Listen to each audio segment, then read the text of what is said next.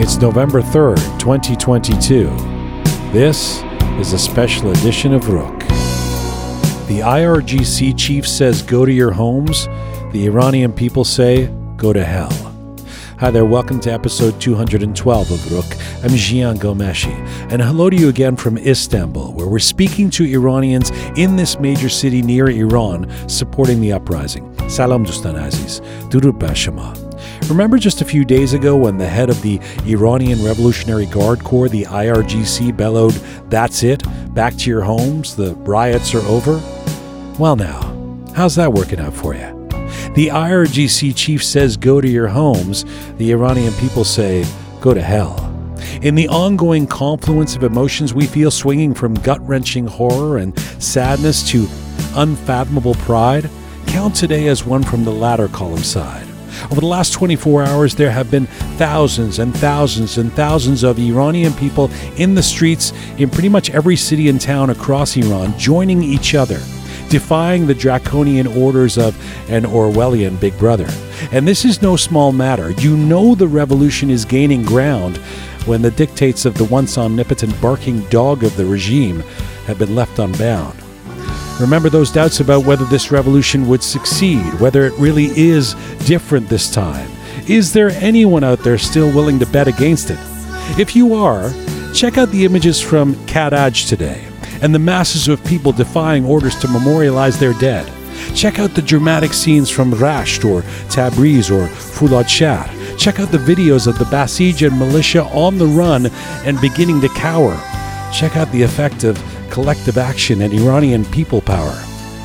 And this is not to suggest there's any cause for celebration. The situation is dire. The blood is everywhere. The list of children's names amongst those killed growing. The crackdowns continue. The executions, the torture, the forced confessions, the actions of a deranged, morally bankrupt theocracy that has lost the street and has nothing left but to murder to stave off defeat. And nor can anyone in the diaspora who cares take the foot off the pedal. Everything is still in play.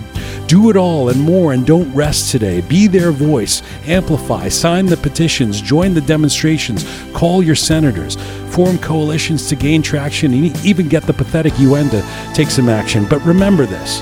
The IRGC chief says go to your homes. The Iranian people say go to hell. The momentum is unstoppable. This time, the will of the people, led by these amazing brave women and men, young girls and boys, armed with lessons learned from decades of previous generations, trying to gain oxygen against this regime. This time, the will of the people shows no end. The quest for real freedom will not be abandoned. The old tricks won't work. The fear tactics now impotent. Azadi, Azadi, Azadi. Let this be a lesson to the regime, the doubters, and the world of anyone who has suppression, repression, or compromise to sell. This time, the Iranian people are rising and saying, go to hell. This is a special edition of Rook from Istanbul, where we'll have our roundtable and be joined by 6 dynamic Iranians living here who've been on the front lines of demonstrating in Turkey and who join me to give us their perspectives from this proximity. This is Rook, episode 212, The Uprising, live from Istanbul.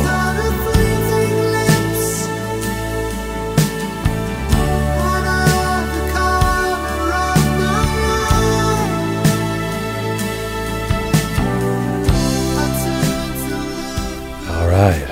Welcome to Rook, coming to you again from Istanbul. We're once again in a small but inspired little studio here on the Asian side of Istanbul in Moda. And I'm Jian. I'm here in Istanbul. We've got a very special Rook on air roundtable here in terms of who's participating. Shai, are you there in London? Yes, in London. Hi. Shai, are you? It's late here. I should say it's about 2 a.m. here because we're recording this in the way we normally do this in Toronto time. So it's early evening there. Shai, you're in Toronto. Hello. Yes, sir. Yes, or maybe London. I don't know where you are. Media presenter and business consultant Daria Emami joins us once again in Toronto. Hi, Daria. You're there, right? Hello. Yes, Toronto, not Hi. London. Nice to have you back, yes. And a special guest here in the Istanbul studio is joining us for this Rook Roundtable, who is a PhD student in cinema studies here in Istanbul. She's a writer, a researcher, a translator who came from Tehran here about 5 years ago. Nafise Lale, hello to you. Hi. Nice to have you here. Thank you. Thanks for joining the roundtable across continents here in Istanbul and in Toronto. It's very interesting days as we continue our journey here in Turkey. If you were listening on Monday, I explained we were here actually shooting a documentary about the Iranian community here during this uprising, what we're noticing in Turkey. Given we wanted to come here because this is about as close as we can get to Iran without, of course, being in Iran. And I have to tell you, there's a lot to talk about what we've learned being here in Turkey. We'll share some of that with you today. More importantly, we have interviews with 5 impressive Iranians, all of whom have been active in supporting the revolution in different ways from here in Istanbul.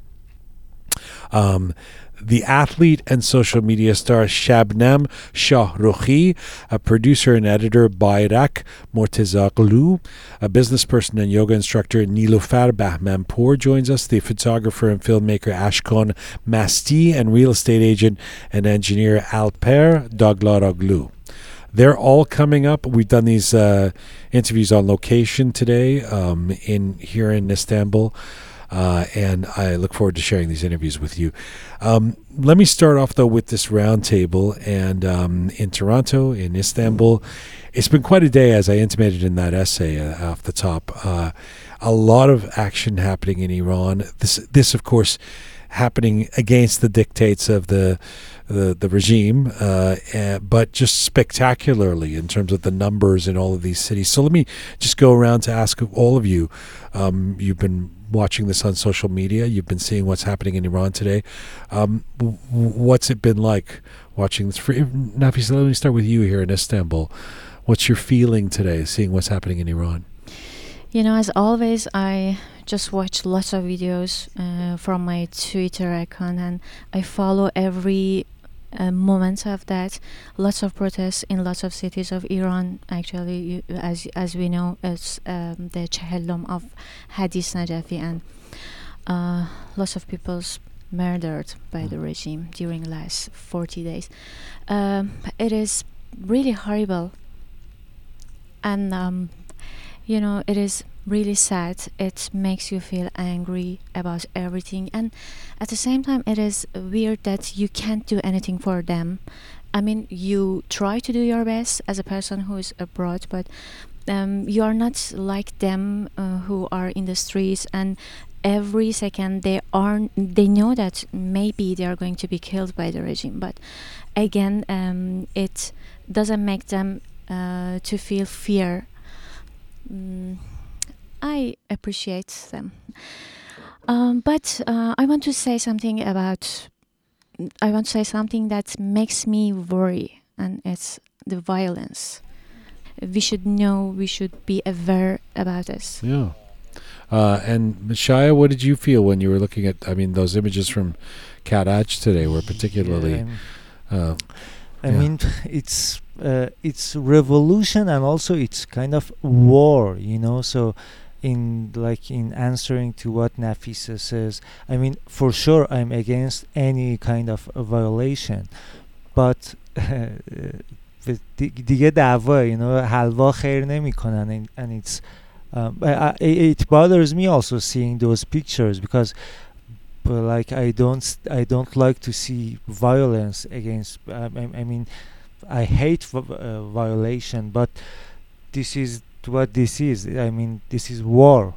بجنگ تا بجنگیم. It's happening. Yeah, unfortunately. I mean, that's something that's ongoing. I feel like to me the headline today would be. Yes, those memes it's become a meme now, like knock the mullah or something like that. But today I found, I guess I've said it all in terms of that essay, but I found it inspiring. Just that I'm putting this in context of the fact that, this was supposed to die. This was supposed to, the crackdowns and the internet blockages and all of the things all the tricks that the regime has used in the past are supposed to quell this movement. And clearly today, I feel it is, as I said, I mean, it is unstoppable. And that to me is quite significant. Daria, what were you feeling watching what was happening in Iran today? I agree that the violence is really like not something that any of us approve or looking forward to see any image like that. However, if people don't defend themselves, there's a chance that they're gonna get killed.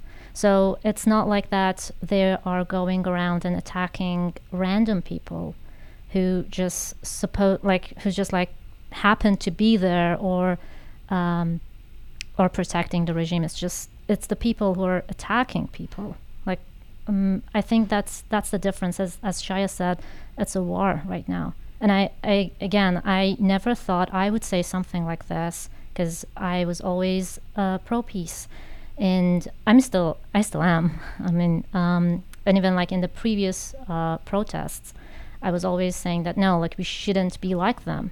But now it's next level, and it's just like as if you don't do anything, you're gonna get killed. Like we've seen those the films and videos that went viral, that they left the police unharmed, and then he shot at people. So it's unfortunate. It's very sad, but it's unavoidable. Revolutions are messy. Yeah. Part of the precipitant for the big demonstrations today in Iran was these 40-day anniversaries of killings. Daria, tell us about that, because I know you've been looking into. You're actually keeping a sort of list of these sad anniversaries. Once again, we should remind people that in Persian tradition, the 40th day is a significant day in terms of marking, memorializing, remembering someone who has died. What can you tell us about this period we're going through, where we're seeing a lot of 40th anniversaries?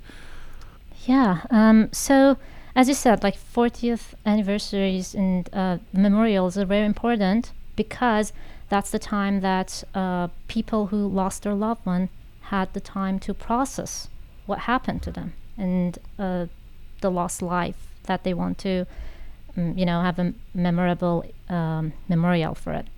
Now, over the past 48 days, we experienced a great deal of pain and anger, and none of us had the time to process it, because it was one after another, like the news that was coming.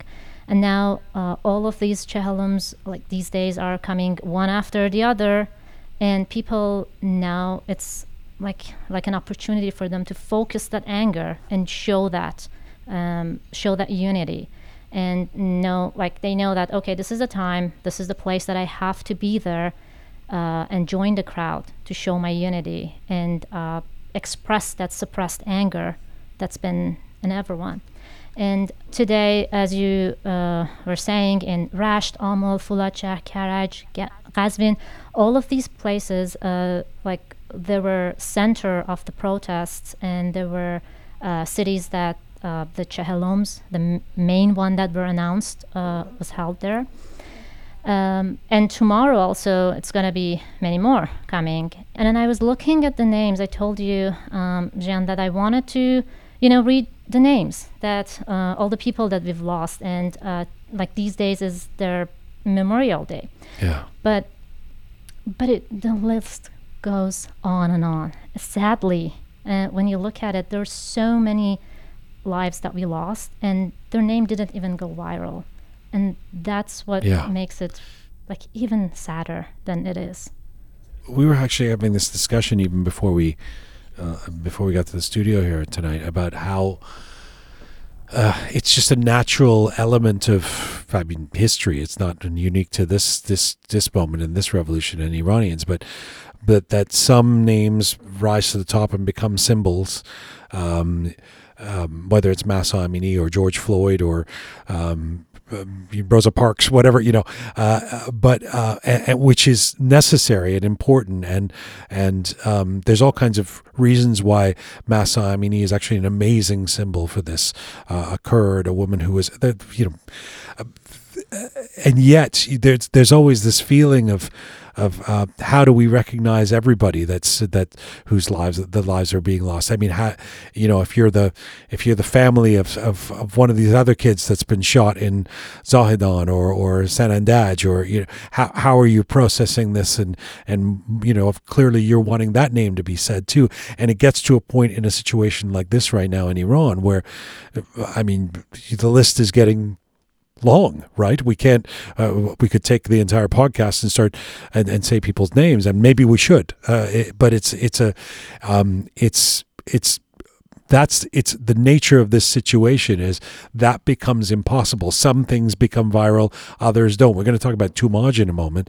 That's somebody that a lot of people are talking about, and I've been thinking about that, thinking legitimately so, and yet, how that takes up the oxygen of talking about somebody else. I'm not sure how we measure these things. Let me talk about a little bit about what we've noticed here in Turkey, because it's funny that Nafisa, you were saying I'm so far from Iran now, compared to where we normally live, where I live, and where Shaya and Daria are. You're not that far. Mm-hmm. This is an interesting thing. It's one of the paradoxes of being here in Turkey is that we are so close to Iran, and yet, because of that, in some ways, one of the things I've learned as we've been doing these interviews, and I'm not going to preempt what is said in the actual interviews, and in fact in the documentary, it'll all be there, and when that comes out. But is that a lot of the fears that exist are also closer to the kind of fears that are in Iran as you get closer to Iran. And it's been very difficult here, for a number of reasons. It's hard to get people to talk. This is not a place where I can just walk around on the street with a microphone and go up to Iranians and go, "Hey, talk to me about the revolution." And there's a lot of trepidation around that. There's a lot of people are quite conservative about saying anything. I mentioned on Monday's show, and I will really echo it here now, that you do not see. This is not Toronto. This is not Los Angeles. This is not Berlin. You do not walk down the street and see billboards of Mahsa Amini and Iranian flags and that kind of visible activism. And I think you can probably speak to that, Nafisa, because I know you have been very active, but we've been talking about this all day with you about how it's hard to be active past a certain point here in Turkey for a number of reasons. Go ahead. Gian, unfortunately, I want to say that the condition is really weird because, as you say, we are near to Iran, but we don't have the freedom. We are not Turkish, so we are not like them. We don't have the basic citizenship rights here. And me, myself, as a student who just, have a permission, and I want to say that maybe I have my fears, like lots of Iranian people who are living here now currently. And a part of it's because the political issues of this country, the government, the rules of this country is almost, I think, the same as ours, and they don't let us to do anything about the protests, and sometimes they put pressures on us. And for example, about me, some of my friends from university told me that don't write to it in Turkish. We know what's going on there, but it is better for you. We don't feel free here to speak about it out loud, and we try to do anything that we can, but it is it's a situation that you don't know exactly what you should to do. You are not in Iran, you can't go to streets and chant with other people, but again, the the Iranian people who are living here are not the same as the people who are living in Europe or America or Canada. It's not as settled a community here in some ways as you would find, say, in Washington, D.C. Exactly. There's a lot of people here who are recent immigrants, and a lot of them are on what might be called a tourist visa, for example, where they any year, any month can be sent back to Iran. There's a lot of folks who are refugees, but that means they can't leave. In fact, one of our guests today talks about how he can't even leave Istanbul. Because he's got refugee status, he's sort of caught in. It's been a theme as we've talked to people here. On the one hand, there's so much that people love about Istanbul. This is truly a great city in terms of the beauty and the culture and the exploration of this nexus point between East and West and all of the things that we talk about how much. And people, there's interviews we've done with people who say they love Turkey, and they love the Turkish people, and the Turkish people have been really kind to Iranians in many ways. And at the same time, there's this.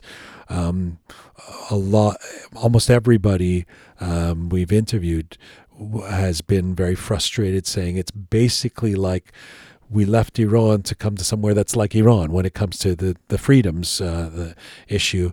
And something that's actually really strange, as you just intimated, is that in a way, because in Iran at this moment, you look at a place like Karaj today, when you saw thousands of people, it's strange because that kind of, both in terms of the way the city is set up, in terms of who the Iranian community is here, in terms of the nature of the laws here, you just can't get 5,000 people on Istiklal Street, And so in a strange way, it's actually easier to protest in Iran than it is in Turkey. You were saying that earlier. Somehow, yeah. Because here, for example, in October 22, the police was there and some of my friends were arrested by police. And you don't know what's going to happen. What shall you do in this situation? And it's the point that I don't know, I can't speak about my feelings because you are near to Iran. You can do lots of things, but at the same time, you can't do anything. That's what, you don't have Daria, I don't know if you want to jump in on this or not, but... Honestly, I don't have much to add because I don't have that experience. I was, while you were talking, I was thinking, what would have happened if police of Canada wouldn't really cooperate with us?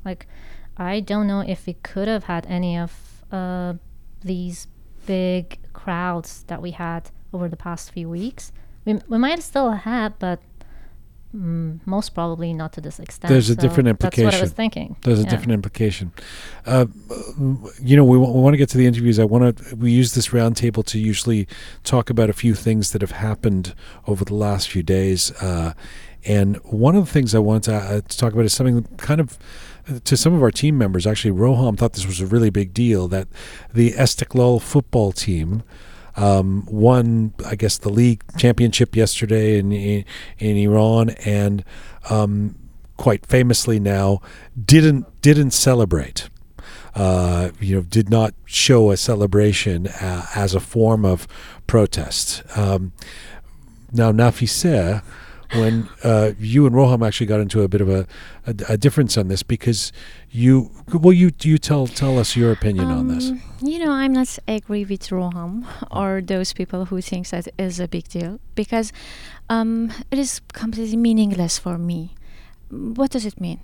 You play football as a football player. You have your normal life. The football matches, you score a goal, and you are unhappy. You don't celebrate it. Okay, so what? You don't think it's enough? No, it is not enough. Actually, when we expect more about all of the people who are living here now in Iran, like filmmakers, like cinema community, theater community, actors, actresses, and again, I want to compare this both community to each other. we want more from actors. We want them to make it clear that where they stand exactly. Are they with people, or are they against the people? I mean, are they with regime? But when we speak about football players, we are happy with their being unhappy after scoring a goal. It is, funny for me, and I think that is not fair. I kind of agree with Nafisa. Actually, I mean, I appreciate what they did, and they kind of show their respect by not celebrating. But at the it has another side, like shows that everything happening, the final happening, and they, it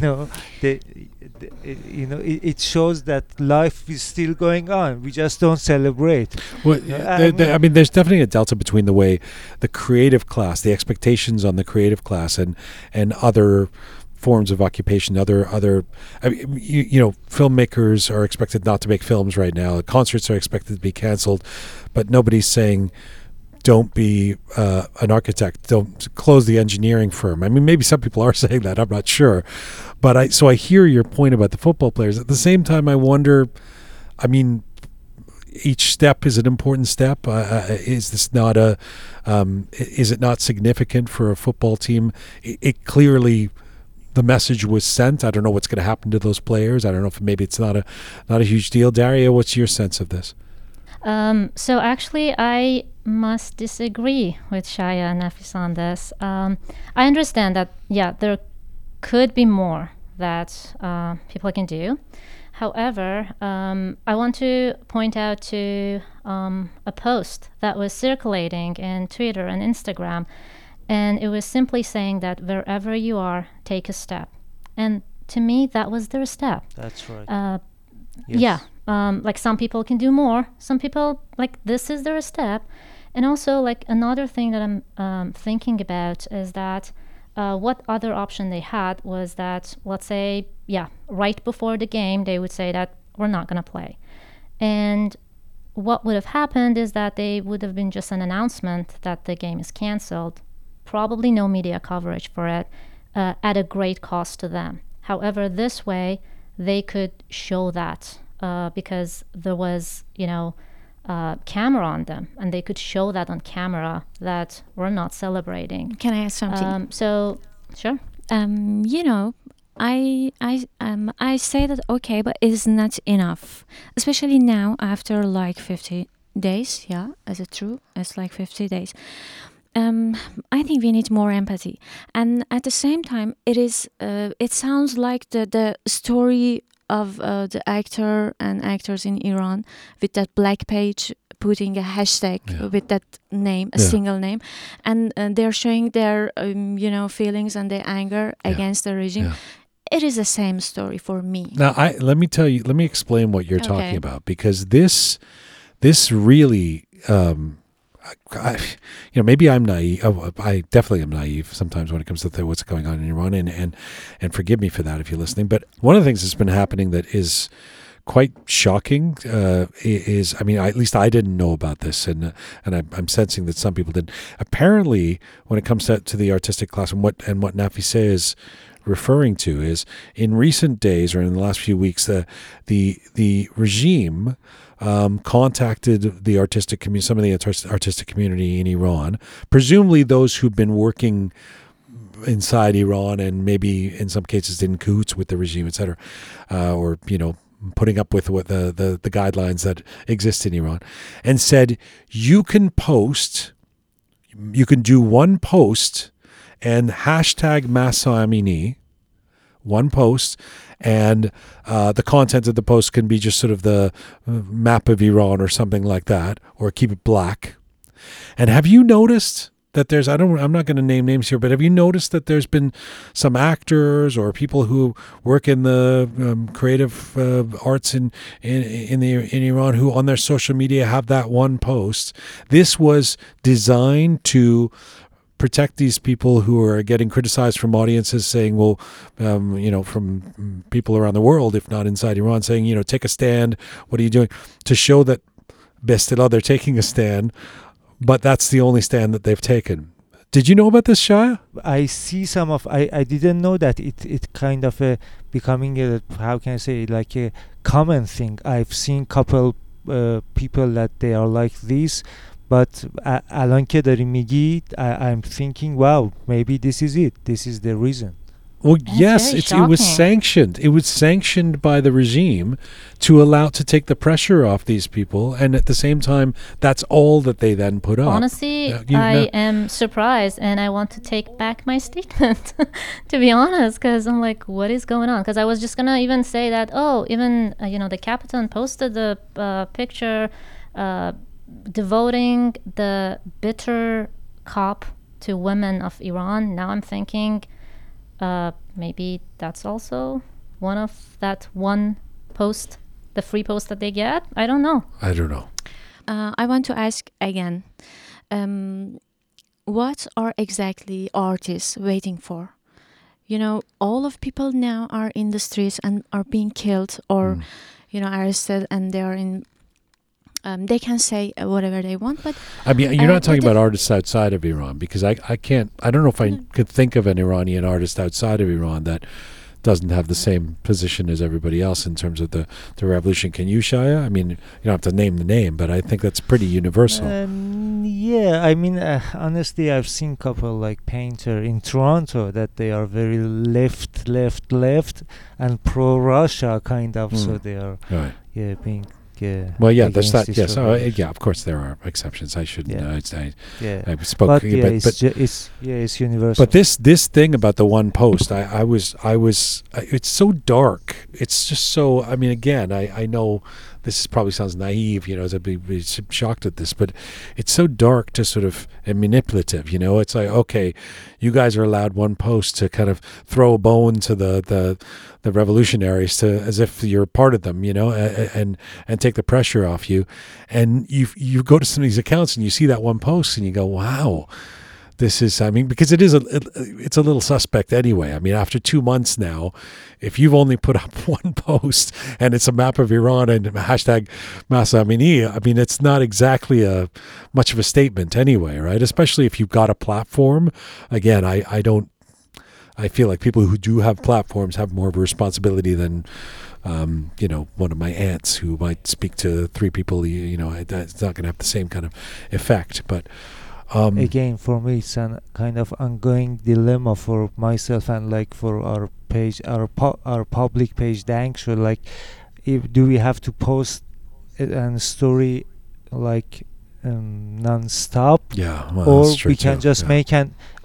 we can make an art and sometimes post it. It's a dilemma, and yeah. No, you're right about that too, and I don't. It is a dilemma, because it also has been annoying when somebody's, regurgitating everything over and over again, like for the echo chamber, like here's the video that everybody's already seen or something. So, I know what you're saying. Can I just ask about or make a comment about?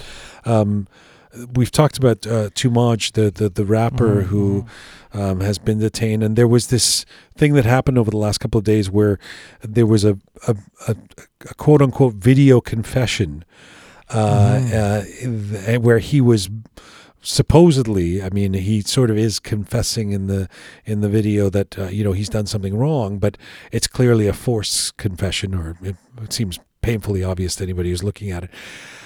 The amazing thing about what happened with this was that this is the power.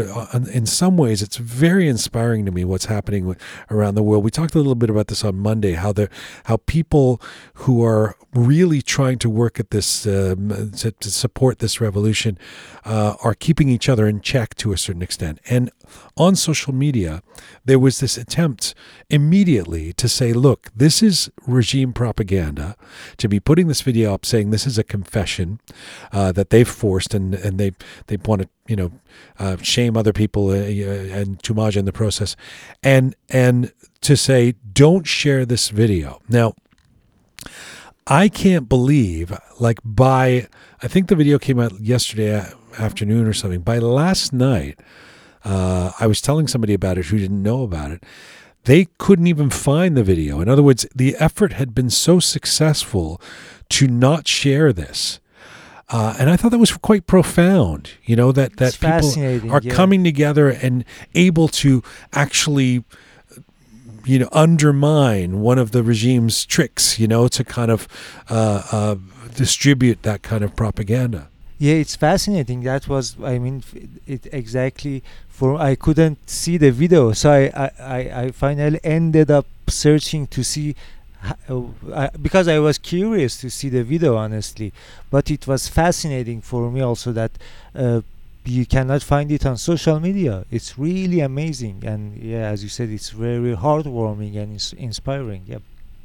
Daria? Yeah, I mean, I haven't watched it because it wasn't on my feed and I was not gonna search for it. Sorry, Shaya. No, I searched yeah. because I was curious to see it. No, yeah, absolutely. But yeah, to me, like all I saw, like I woke up and all my timeline was that do not share it, do not share it. Yeah. And I was like, I just know that there is a video of that confession/torture, and no one shared it, which was amazing. It was like that it's an unspoken deal between people that they knew, like right away when it got released, that they knew that, okay, no one's going to share it. Yeah, I was It talking was about this on amazing. Monday. Like, to a certain extent, I mean, there's a lot of also, there's some toxic things happening in social media as ever, people attacking each other and whatever.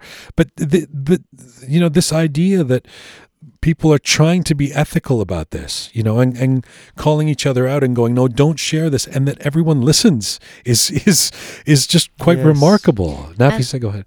As a result of living for 43 years with 43 years in Yes. that regime, with that, all of us know the propaganda, and I think that we find the ability to choose the right side.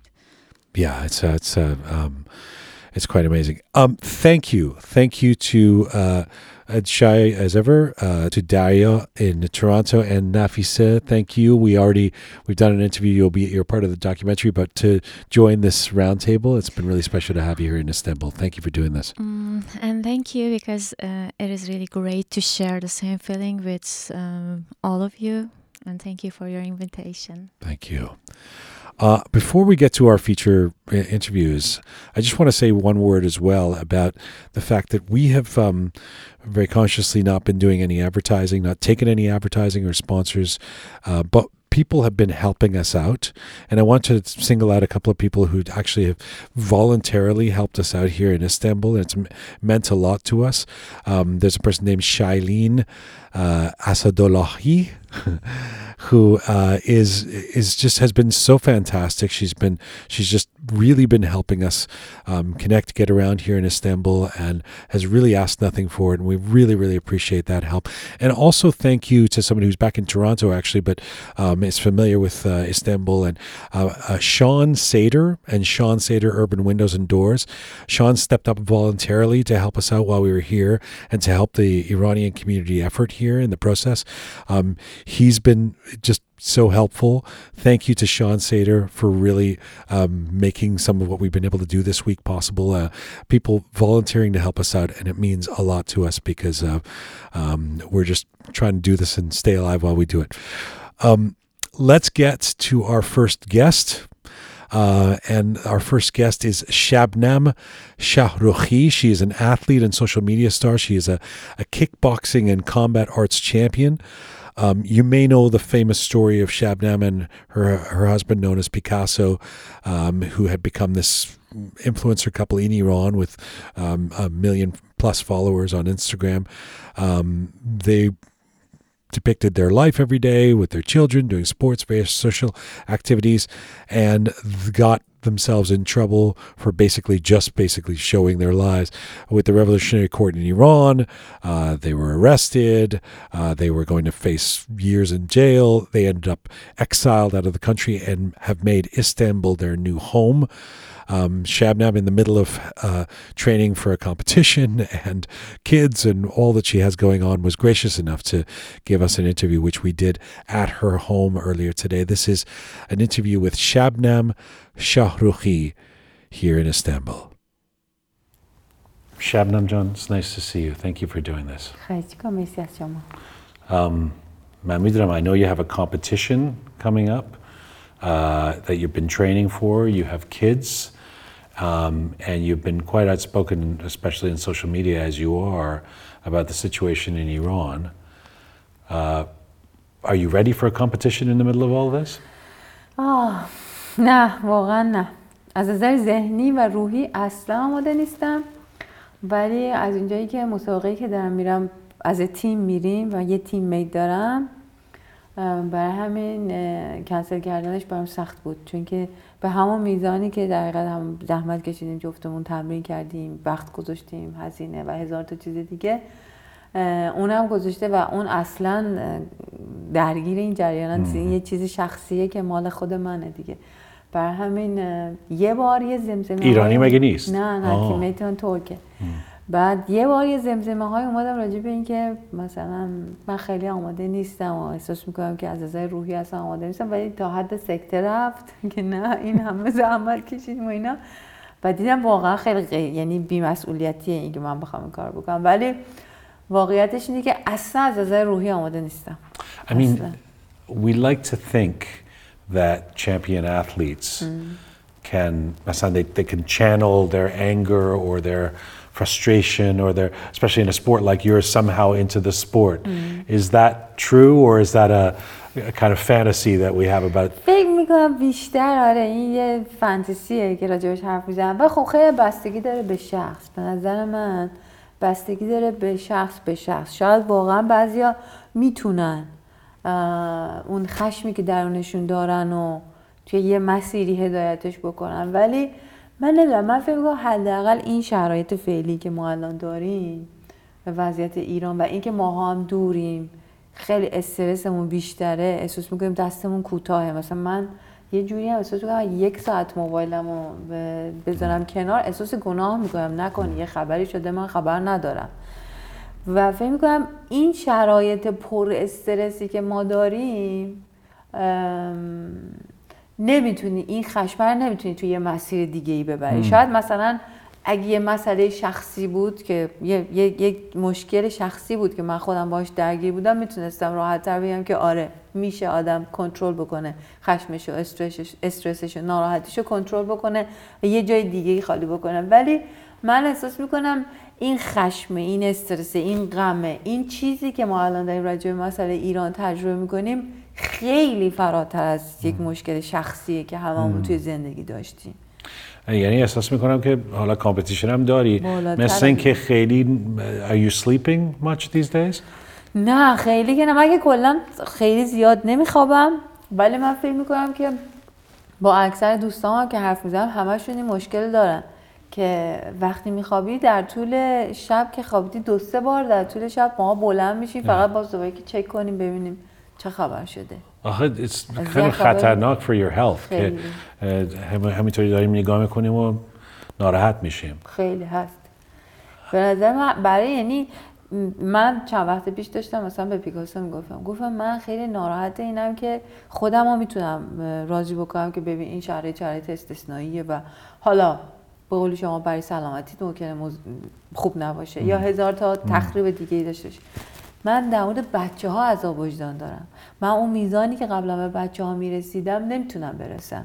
اون قدری که بهشون توجه میکردم نمیتونم دیگه توجه کنم. بچه‌ها میفهمن چه از این انقلاب و do you talk to them about it؟ نه من که نمیتونم براشون بشینم توضیح بدم چون خیلی مفهوم زیاد و بزرگه برای بچه خیلی سنگینه توضیح بدی، ولی خب چرا بارها از دهان ما این شعار زن زندگی آزادی رو شنیدن، ایران آزاد بشه کی میریم ایران، یا مثلا آهنگ برایه رو میشناسن قشنگ. نه این آهنگ، یا مثلا چند وقت پیش نیوان یه صحبتی راجع به پرچم میکرد، چند وقت پیش اومد یه دونه داشت نقاشی میکشید، یه دونه پرچم روی کوه کشید، پرچم ترکیه رو کشید. بعد من داشتم نگاه میکردم به پیکاسو گفتم چقدر عجیب این بچه میخواد پرچم کشور بکشه، پرچم ترکیه رو میکشه، پرچم خودمون رو نمیشناسه. بعد این توی ذهنش مونده بود من راجع به پرچم صحبت کردم. اون روزی که توی یه تظاهراتی بود آقای اسماعیلیون توی آلمان، توی برلین چیز بود، اون روزی که بود پیکاسو لایو گذاشته بود ایران اینترنشنال داشت میدید. خب تمام صحنه‌ها جمعیت نشون میداد با پرچم ایران. نیما تو ذهنش مونده بود پرچم ایران.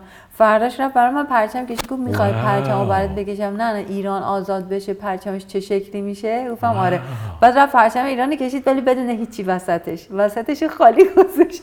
و من انقدر کیف کردم که وسط پرچم خالی بود. کیف کردی یا گریه کردی؟ It's so beautiful. خیلی کیف کردم. کیف کردم، احساساتی شدم ولی کیف کردم که این قسمت وسط پرچم خالی بود. و یعنی فهمید. آره فهمید، تو ذهنش مونده بود و گفتش این پرچمیه که ایران آزاد بشه. نه میخواد پرچم ما بشه. ولی خب قطعا مفهوم سنگینیه براشون، انقلاب، آزادی یعنی چی. ولی درگیرن، بخوای نخوای میشنون. چند وقت پیش راجع به این خانم شیرین علیزاده که توی ماشین فوت کرد با بچهش، تیر خورد توی سرش، من فکر می‌کنم تازه ماها خیلی مراعات کردیم، راجعش حرف نزدیم. من خیلی از فیلم‌ها رو خودم نمی‌بینم چون من آدمیم که خیلی همزاد پنداری می‌کنم، مریض میشم، نمی‌بینم. ولی باز با تمام این مراعات هایی که ما کردیم، همون روز شبش دلوان پیش من نشسته بود، 1 ساعتی خیلی تو فکر بود، هرچی باهاش حرف می‌زدم خیلی ساکت بود. بعد 1 ساعت یهو برش من گفتش که نه تو نمیمیری، نه تو هیچ وقت نمیمیری. و من یهو موندم، گفتم که چی بگم، موندم. گفتم نه نمیمیرم. ولی این مفهومه که یه مادر جلوی بچهش مرده و ما راجبش هر چقدر سعی کرده بودیم آروم و رمزی و اینا حرف بزنیم، ولی تو ذهن بچه بود و 1 ساعتی داشت بهش فکر می‌کرد و بعد یهو پرسید از من که تو هیچ وقت نمیمیری، نه؟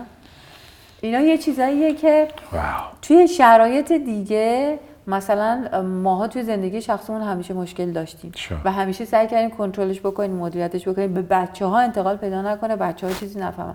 ولی الان یه چیزیه که از کنترل خارجه. نمیتونی یه کاری بکنی که بچه‌ها نفهمن. نمیتونی یه کاری بکنی که بگی وظیفه مادری منه، باید سعی کنم هر جوری هست هندلش بکنم، مدیریت بکنم و بچه‌هام آسیبی نبینن، از بچه‌هام چیزی کم نذارم. من این چند وقته واقعا برای بچه‌هام کم گذاشتم. واقعا یه چیز عجیبی گفتی، یعنی عجیب نیست ولی واسه من عجیبه که بگی دور از ایران هستیم، چون که ما که از کانادا میایم این دور نیست. You're actually not that far. Do you think that it makes it harder on some level? I mean, it's hard for all of us around the world thinking, what can we do? But do you think it's harder on some level for you knowing that this is happening a 1-hour flight away from... نسبت به شما که شما خیلی بله یعنی this is about as close as you can get to Iran, you know, Istanbul. On some level, do you wish you were there? قطعا خیلی من خیلی دوست داشتم الان ایران بودم. من واقعا اگر میدونستم که الان اگر برم وارد فرودگاه میشم منو نمیگیرن بکنن توی زندان، قطعا میرفتم. یعنی من اگه یه آدم معمولی بودم که الان فقط همینجوری تصمیم گرفته بودم به عنوان مهاجرت ترکیه زندگی بکنم و الان آزاد بودم برای برگشتن به ایران، میرفتم. چون این دور بودن من خیلی اذیت میکنه، خیلی بیشتر. چرا اذیت میکنه؟ نمیدونم، احساس میکنم خیلی دستم کوتاهه و احساس میکنم هر نظری که دارم واقعا یه بخشش میتونه واقعیت نباشه، چون من نیستم اونجا. من خیلی چیزایی رو که الان دارم میگم واقعا یه بخشش میتونه فقط تصورات و توهمات خودم باشه. شاید اگه خود من اونجا باشم، اینو من تجربه کردم، بیرون بودن، توی خیابون بودن، سال 88 من هر روز بیرون بودم، ولی فرق میکنه. من الان خودم فکر میکنم اگر اونجا بودم من واقعیت رو یه جوری دیگه لمس میکردم. نظری که میتونستم راجع به این جریان بدم و شاید خیلی بیشتر به واقعیت نزدیک بود میتونستم. میدونین احساس میکنم که یه بخشی از این که ما داریم اینجا تجربه میکنیم به خاطر اینی که خیلی اصلا از خبرها ما واقعا اونجا نیستیم و فقط از طریق اینستاگرام و شبکه‌های اینجوری در حقیقت توییتر و اینا ما این اخبار رو میگیریم که خب خیلی فرق داره با اینکه چیزی که تو اونجا باشی حس بکنی، با آدم‌ها حرف بزنی. Even when it's something bad, even when it's something horrific, I was saying this earlier today, it's almost like when you find out somebody's unfortunately doing really badly and they're in the hospital. When you actually go there and you're next to them, you feel somehow calmer. تا You're توی خونه seeing what's بشینی. happening. آره. خیلی فرق داره، خیلی فرق داره. در همین من فکر می‌کنم ماهایی که این ور هستیم یه نمیگم استرس بیشتری، ولی یه نوع دیگه ای، یه شکل دیگه ای از استرس رو داریم تجربه میکنیم تا کسایی که توی خود ایرانن. Do you, I mean, we've been talking about for 2 months now since Masai Amini was killed, about this two feelings that are butting up against each other. The one is this horror and disgust and anger and fury at watching this regime crack down again and kill children and all of what we've learned that has been done. And on the other hand, the inspiration and the energy and the hope we get from seeing this new generation who are fearless and don't give a fuck and are right on the front lines. And tell me about those feelings for you. You're someone who on a daily, regular basis is speaking to a large audience, a lot of whom are in Iran. You hear from them. Have you been feeling upset or inspired over the last 2 months? عجیبه. یه چیزی که چند وقت پیش خودم بهش رسیدم، من یه دونه نویسنده مورد علاقه‌ام از احسان عبدیپور. احسان عبدیپور یه دونه پسر بوشهریه که اکثر کتاباش هم داستانای کوتاه می‌نویسه و اکثر نوشته‌هاشو خودش به صورت پادکست میخونه. یه لهجه خیلی شیرینی داره و من خیلی دوستش دارم، یعنی یه فن 100%شم. یکی از داستان‌هایی که احسان عبدیپور نوشته بود اسمش فتواهای عاطفی بود که نوشته‌های خودش رو با یک تلفیقی کرده بود با یک سری از اشعار یک شاعر سوری به نام قیاس المدهون و این که پادکستی شده بود فتواهای عاطفی. این یکی از مورد علاقه ترین پادکست های من بود و من نمیدونم تا الان چند بار تو زندگیم گوشش کردم، اینقدر زیاد گوشش کردم، هر بارم یه چیزی توش پیدا میکنم. ولی یه جمله‌ای داره، ترجمه شعر قیاس المدهونه که یه سوری پناهنده است که داره در سوئد زندگی میکنه و این میگه که شهری که من در آن زندگی میکنم اصلا شکل شهری نیست که در من زندگی میکنم. و من اینو دقیقاً توی این دوران درکش کردم که ماها درونمون یک جنگی، یک التهاب، یک اضطراب، یک خشم، استرسی هست که این فقط درون ماست به خاطر اینکه ماها ایرانیم و ما این حس الان نسبت به ایران داریم و اتفاقایی که داره تو ایران میفته و وقتی یهو میری بیرون تو دنیای واقعی میبینی همه چی سر جاشه، همه چی آرومه، یه زندگی نرمال در جریانه و هیچ کس هم اصلا نمیتونه بفهمه که اصلا تو حالت چیه. من امروز داشتم ورزش میکردم توی باشگاه، یکی از بچه‌ها اومد میده رو بذاره، یهو خورد به یه آهنی، تقی صدا داد و من یه جوری از جا پریدم که بعد گفتش که چرا اینجوری میکنی؟ من کار خاصی نکردم، این فقط کج بود افتاد. بعد دو تا دیگه بچهای باشگاه ایرانی بودن، بعد اونا برگشتن من گفتن که شما این بیچاره گناهی نداره، ما خیلی درونمون ملتهبه و انقدر آمادگی داریم برای این چیزا. برای همین یکیش اینه برای ماهایی که اینجا زندگی می‌کنیم که ما واقعا الان درونمون اون جنگی که تو ایران هست ولی دنیای واقعی که ما الان توش هستیم هیچ خبری نیست. و این بحث این اینسپیریشنی که داریم میگیم، من فکر میکنم این خیلی متغیره. من فکر میکنم که با توجه به کانتنتی که ما از توی این گوشه لامصب میگیریم، اینستاگرام و توییتر، ما اینا رو هی در طول روز همه رو با هم دیگه بالا پایین 10 بار تجربه میکنیم، 100 بار تجربه میکنیم. یه ویدیو میبینیم از اینکه یه جوونی داره کتک میخوره، یهو خشمگین میشیم، غمگین میشیم، مثلا نمیدونی چی کار کنی، کجا بری، چجوری فریاد بزنی، چی کار کنی که این خالی بشه. بعد یهو یه ویدیوی دیگه میبینیم مثلا یه سری زن یه جوری شجاع، یه جوری با دل جرأت عین شیر رفتن وایسادن، احساس غرور میکنی، احساس میکنی اون لحظه واقعا پیروز شدین، انقلاب دیگه اصلا تموم شد. انقدر احساس شعف و شادی و غرور به دست میده. یه ویدیو میبینی از اینکه اینا دارن کتک میخورن، خب میبینی درونت داری خوشحال میشی و از اون برم با تمام اون باورهای انسانی و اخلاقیت مغایره که تو داری یه انسان رو داری میبینی اینجوری داره کتک میخوره، له میشه، چطوری باید انقدر خوشحال بشی؟ چه چیزایی در تو تغییر کرده که تو داری اینو تجربه میکنی؟ خیلی احساسات چیزیه دیگه، مختلفی. من فکر میکنم که همه ماها، چه حالا ماهایی که ایران هستیم، چه کسایی که خود اینجا هستیم چه کسایی که خودشون توی ایرانن، من فکر می‌کنم بسته به بالا پایین شدن اتفاقا و جوری که پیش میره اعتراضات عقب میشینه، میدونین پیروزی‌های کوتاه و نسبی که به دست میاد، همه ماها این احساسات رو تجربه میکنیم. Somebody was describing it as a catharsis, though, like it's a process of healing, like all of us around the world, assuming it's going to a good place, that this explosive feeling, the bad and the good, is all a collective healing from 43 years of hurt, and that's why it feels so profound. You talked about the weird paradox, the weird difference of seeing what's happening, knowing what's happening, and then going to the gym here or the grocery store and everything seems normal. It leads me to ask you about Istanbul. It's a very strange thing to be in a city that's this close to Iran with this many Iranians here and to not feel, at least visibly, the active support for the young women and men in Iran who are fighting for revolution. Tell me how you process that. How does that make sense to you?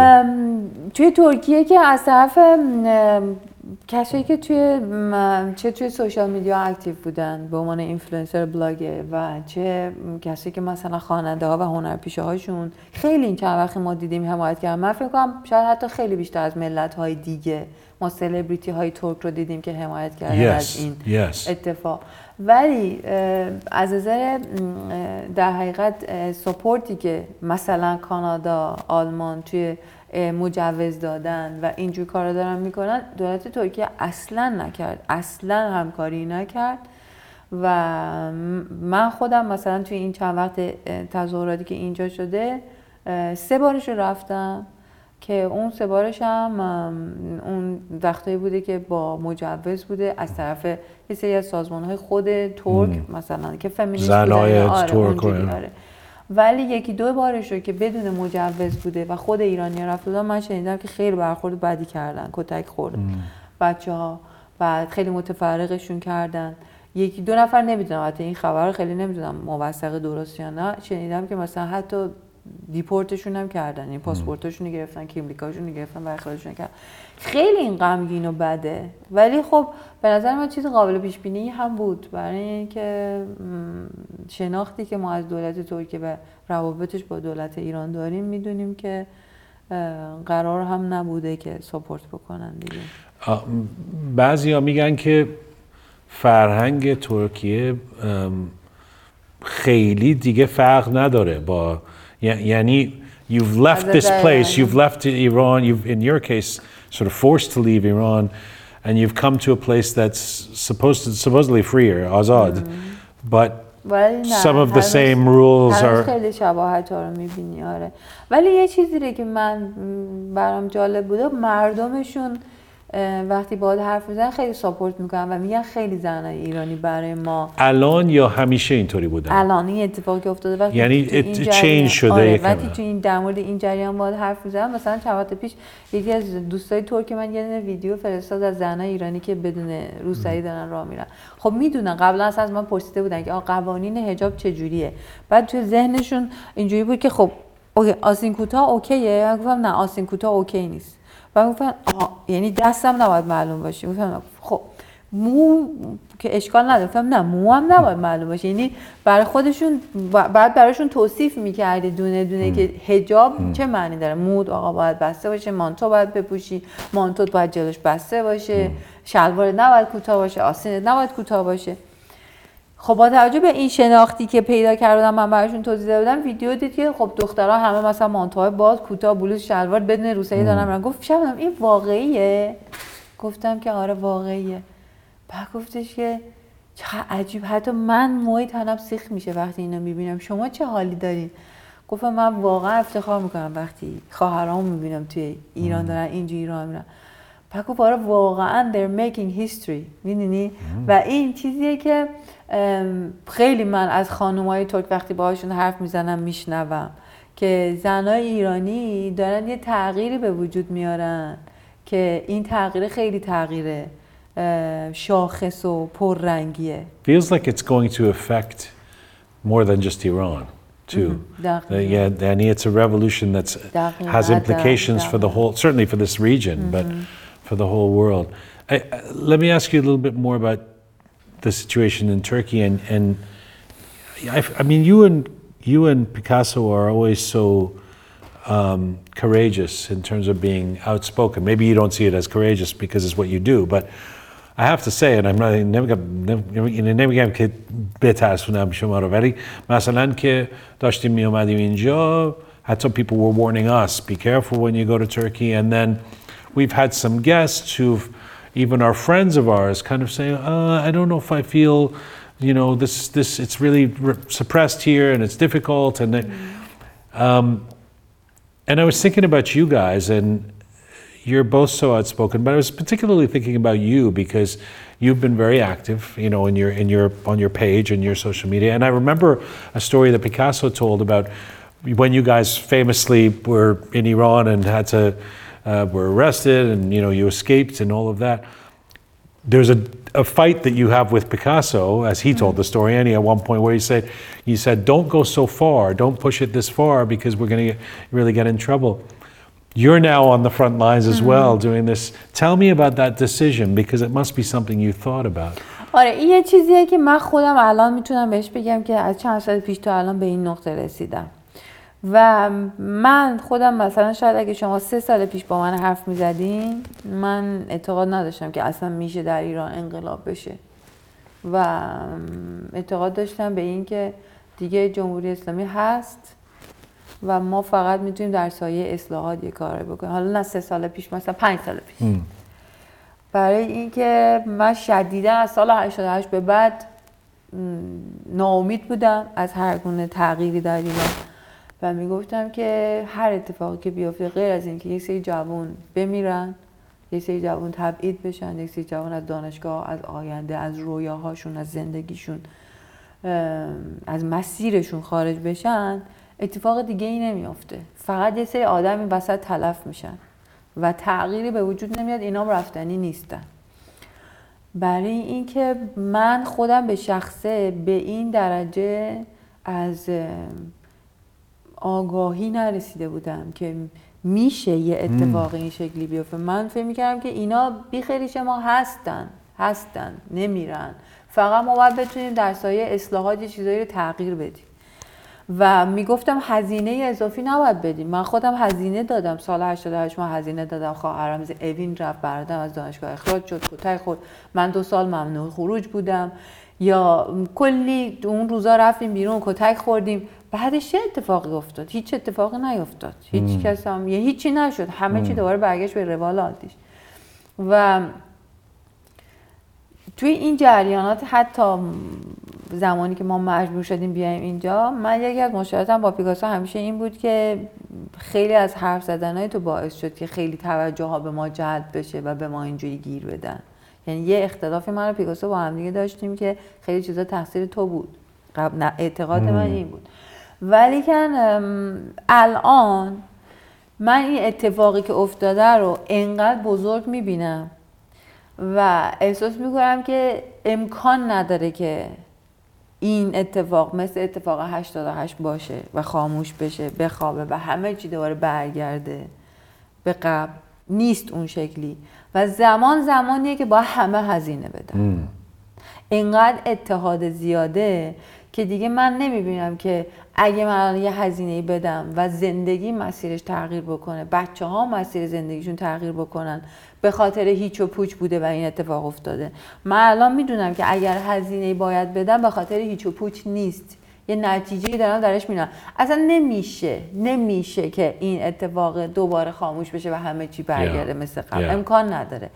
و این اون زمانی که من دارم میبینمش که این انقدر بزرگ هست که تک تک ماها میتونیم و باید یه هزینه‌ای بدیم، چه از نظر مالی، چه از نظر اعتباری، چه از نظر جانی، چه از هر نظری. هر کسی که در حد توانشه یه قدم بیاد جلوتر و ترسشو بریزه. به نظر من اینجا اون زمانیه که با هر کدومون پا بذاریم جلوتر، ترسامون رو بذاریم پشتمون، یه قدم بیایم جلوتر و پاش وایسیم اگه قراره هر اتفاقی برامون بیفته. و الان من دیگه حاضرم این کار بکنم، چون من میدونم یه نتیجه‌ای داره. ولی من سالهای قبل فکر نمی‌کردم نتیجه‌ای داره و نمی‌خواستم. به هیچ کس هم نمیگفتم. به خانواده هم میگفتم نریم بیرون، ولی الان زنگ میزنم بهشون میگم بریم بیرون. برای چی تو خونه نشستین؟ خونه شما که از بقیه رنگین‌تر نیست. هممون باید بریم بیرون. همتون برین. نشینین تو خونه. یا مثلا به مامانم میگم تو نمیتونی بری بیرون، ولی این کاری که میتونی بکنی، این کاری که میتونی بکنی، این کاری که میتونی بکنی، یه کاری بکنی. Everybody should be part of this. Do you I mean, do you look over your shoulder? Do you check if somebody's, I mean, do you get weird messages? I mean, how paranoid can you and Picasso legitimately be? You know, you're really well known. You put yourselves out there. I'm telling you, there's people who didn't even want to talk to us. We're this little show out of Canada, you know. So, and you're sitting in Istanbul again, not to scare you, but you know all these things. نه این چیزی نیست که تو بگی من تازه تو ذهنم بندازی و چیز بگم. یه چیزیه که ما میدونستیم ما از روز اولی که اومدیم اینجا ما گفتم اصلا اون موقع که تازه خیلی وضعیت با الان فرق داشت، همه به ما میگفتن اینجا نمونین، اینجا خطرناکه، اینجا حیات خلوت جمهوری اسلامیه، اینجوری اون. ولی الان که من چرا اینو دارم، این ترسو دارم، چرا قطعا وقتی بیرون میرم خیلی بیشتر حواسم جمعه به اطرافم، زیاد نگاه میکنم به آدما، کسی هست نیست اینا، و این یه چیزیه که باهاش درگیریم الان. ولی چیزی نیست که بتونه منو متوقف کنه، یعنی ترسی نیست که بتونه بازدارنده باشه برای من و من خفه بشم، ساکت بشم. این فکر میکنم اگه این ترسم دارم، این هزینه‌ایه که الان باید بدم. It's amazing when you were talking about the feeling of this being impossible, that it's going to be rolled back, that there's no way to stop this. I feel like I have that feeling at least once a day, and it's usually when today I was watching, I don't know if you saw this, it was a video of some Basij guy talking to some university student, like girls, women, and lecturing them about the hijab or something, and they just all start screaming over him and say, basically tell him to go to hell, and you just watch it and go, wow, like how is that ever going to be put back in the bottle? You know, you can't. How are you ever going to shut that down? No, it's. هیچ وقت مثل قبل نمیشه دیگه. اصلا یه پرده‌ای رفته کنار. این پرده باز شده دیگه، بسته نمیشه. همین اتفاقی که داره میفته، خانوما الان بدون روسری میرن بیرون، نه شالاشونو بندازن دور گردنشون، شال نمیبرن بیرون دیگه، با بلوز و شلوار میرن بیرون. واقعا اگر 50 روز پیش به ما میگفتن اینو باورمون میشد که یه خانم اینجوری به این راحتی بره بانک، نه فقط بگی در خونش، بره بانک. دوستای من برام تعریف کردن من با بلوز و شلوار رفتم بانک، این کاری کردم، رفتم شیرینی خرید کردم، اینجوری کردم اونجوری کردم، اومدم. اصلا 50 روز پیش اگه به ما اینو میگفتن من مطمئنم من باورم نمیشه، میگفتم نه امکان نداره، دروغه. یا مثلا یه نفر تو کوچه خودش، مثلا تو فرشته، تو نیاوران یه نفر رفته، آره. ولی این اتفاقی داره میفته، مگه میشه دیگه این برگرده به عقب؟ امکان نداره. How do you deal with disputes in, I mean, I don't know even how you do it when you have 1 million followers on social media. I don't know how you manage the kind of nonsense that can lead to. There's a lot of love there, but at a time like this, there's a lot of infighting. Some people saying, don't follow this person and don't listen to this person and you shouldn't have retweeted this. And, how do you manage all of that? خب من یه ذره روش منیج کردن من یه ذره متفاوته. به خاطر اینکه من اول از همه من خب یه مادرم و من وظیفه اصلیم بچه‌هامن. به خاطر همین من خیلی وقت کمتر برای چیز میذارم، بهتر سوشال میدیا میذارم. کامنت ها رو اصلا نگاه نمی‌کنی؟ من هیچی نمیخونم، نمیبینم، دایرکت‌ها رو نمیخونم. من میدونم اگر intentionally نگاه نمی‌کنی. آره چون من میدونم اگر بخونم وارد یک جنگی میشم که این جنگه میتونه منو به عنوان کاراکتر مادر انقدر عصبی و کلافه و خشمگین بکنه که اصلا بدترین مادر دنیا باشم برای بچه‌هام و این چیزی که من از وظیفه اصلیم خارج میکنه. برای همین من مطمئنم خیلی بلاگرای دیگه که شاید به اندازه من دغدغه من نشته باشن وقت بیشتری برای این بذارن، قطعاً توی زنبه. دیروز یکی از دوستان اتفاقا اونم توی کانادا بلاگره گفت من نمیدونم تو چی کار میکنی، چجوری این قضیه، من خیلی به تو فکر میکنم، با 2 تا بچه چی کار میکنی، چون من یه آدمم با یه نفر آدم زندگی میکنم، روزی 10 بار باهاش داره دعوا میشه، از توی تخت نمیتونم اصلا بیام بیرون، تمام مدت تو تختم، موبایلم دستمه، با این آدمی هم که دارم زندگی میکنم روزی 10 بار پارش میکنم. واقعا این جمله رو گفت و گفت من نمیدونم تو با 2 تا بچه مدرسه میبریشون، درس باید باشون بخونی، غذا باید براشون درست کنی، بخوابونیشون، چجوری داری هندل میکنی اینا؟ به خاطر اینکه اون میزانی که اینا وقت میذارن برای شنیدن حرفهای متفرقه من نمیذارم اینو. میدونین چی میگم؟ به خاطر همین از اون طرفم یه بدی هم داره، محدوده فعالیت منم کمتر میکنه. یعنی اون میزانی که من فکر باید بذارم برای این کار توی کمپینی همراه بشم، یه قدم مثبت، شاید قدم مثبت هم کمتر بشه، ولی من راضیم به این که همین حد باشم، ولی حداقل از اون قسمت اصلی زندگیم بچه‌ها در حقیقت توانم تو اون قسمت کمتر نشه. برای همین من نمیخونم هیچیو نمیخونم و نمیرم، ولی مطمئنم اگه بخونم روزی 10 بار تهدید دارم، روزی 1000 تا فحش دارم، روزی 10 تا پیج منو منشن کردن که این کیه، اینو آنفالو کنین، اون فلانه، این خائنه، این اینجوریه. این دعواهایی که داره میافته توی اینستاگرام داره اتفاق میافته و منشأش هم مشخصه، سایبریان. ولی من اینا رو بدون یعنی من یه آدمی ام که فقط انگار مثلا 2 تا چیز گذاشتم این بغل، هیچی نمیبینم از اطراف داره چه اتفاقی میفته، فقط جلو دارم میبینم و دارم میرم جلو، ولی با سرعت تندی هم نمیتونم برم جلو، سرعتم سرعت کمیه به خاطر این قضیه. ولی من فکر میکنم اگر این آدم هایی که میخونن اونقدر وقت میذارن، یه پروسه‌ای هم جنگ روانی اون قسمت براشون هندل کردن این. I think it's a great, to be honest, I think it's a I mean, you have an excellent reason with the kids and being a mother and all that you've explained, but it's probably a smart survival technique in general at this moment. As you're reading, I mean, you see the information coming from Iran. It's not like you're closing your eyes to everything that's going on. You're just not going into the weeds with the, and you're also not, I mean, you know, having read your comments, you're not like one of the people that everybody's going after or something like that. So it's not, maybe you'd be more aware of it if the whole world was after you, you know, but it's a great survival technique. Do you and Picasso, because he's so prominent as well and he's doing his nightly Sukhanrani, do you guys, how do you maintain how should I say it? I mean, من احساس میکنم یه فکر کنم میفهمم میخواد چی بگی. پیکاسو How do you maintain each other's independence but also kind of say, honey, really you had to go and say that or yeah. خب تا یه زمانی چرا اینو داشتیم، ولی از یه زمانی به بعد من فهمیدم که پیکاسو آروم نمیشینه، ساکت نمیشه و من باید کاور بکنم. حرف زدن زیاد پیکاسو رو من باید با کم حرفیم کاور بکنم، برای اینکه اگه بخوایم جفتمون انقدر تند بریم اتفاق خوبی نمیافته. برای همین من خیلی جاها مجبورم که من کوتاه بیام، من حرف نزنم، من ساکت باشم، من عقب بکشم، برای اینکه پیکاسو داره خیلی تند میره و پیکاسو دیگه توی یه مسیری افتاده نمیتونه عقبم بیاد دیگه. این لایو های شبانه ای که میذاره و مخاطبای چیز هم داره، پای ثابت هم داره که همیشه هستن و موضوعهایی هم که انتخاب میکنه راجعشون حرف بزنه یه چیزی که دیگه جا افتاده و خیلی خیلی دیگه مسیرشو پیدا کرده و نمیشه پیکاسو رو بهش بگی که ساکت باشه یا چیزی. یا وقتی کمتری رو مثلا من میدونم دیگه الان نمیتونم از پیکاسو بخوام که وقتی کمتری بذاره، کمتر ببینه، کمتر جواب بده، کمتر درگیر بشه. برای همین مجبورم که اگر اون یه ذره زیادی داره چیز میکنه من بکشم عقب، کاور بکنم اینو.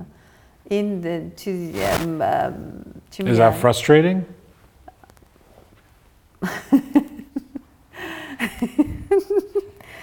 آره خب قطعا هست دیگه، ولی یه واقعیت دیگه قبولش کردم. چرا تا یه زمانی آره، ولی الان دیگه باش کنار اومد.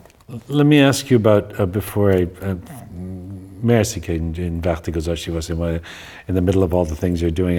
Let me ask you a little bit just about Istanbul before I let you go. What's it like? Do you like living here?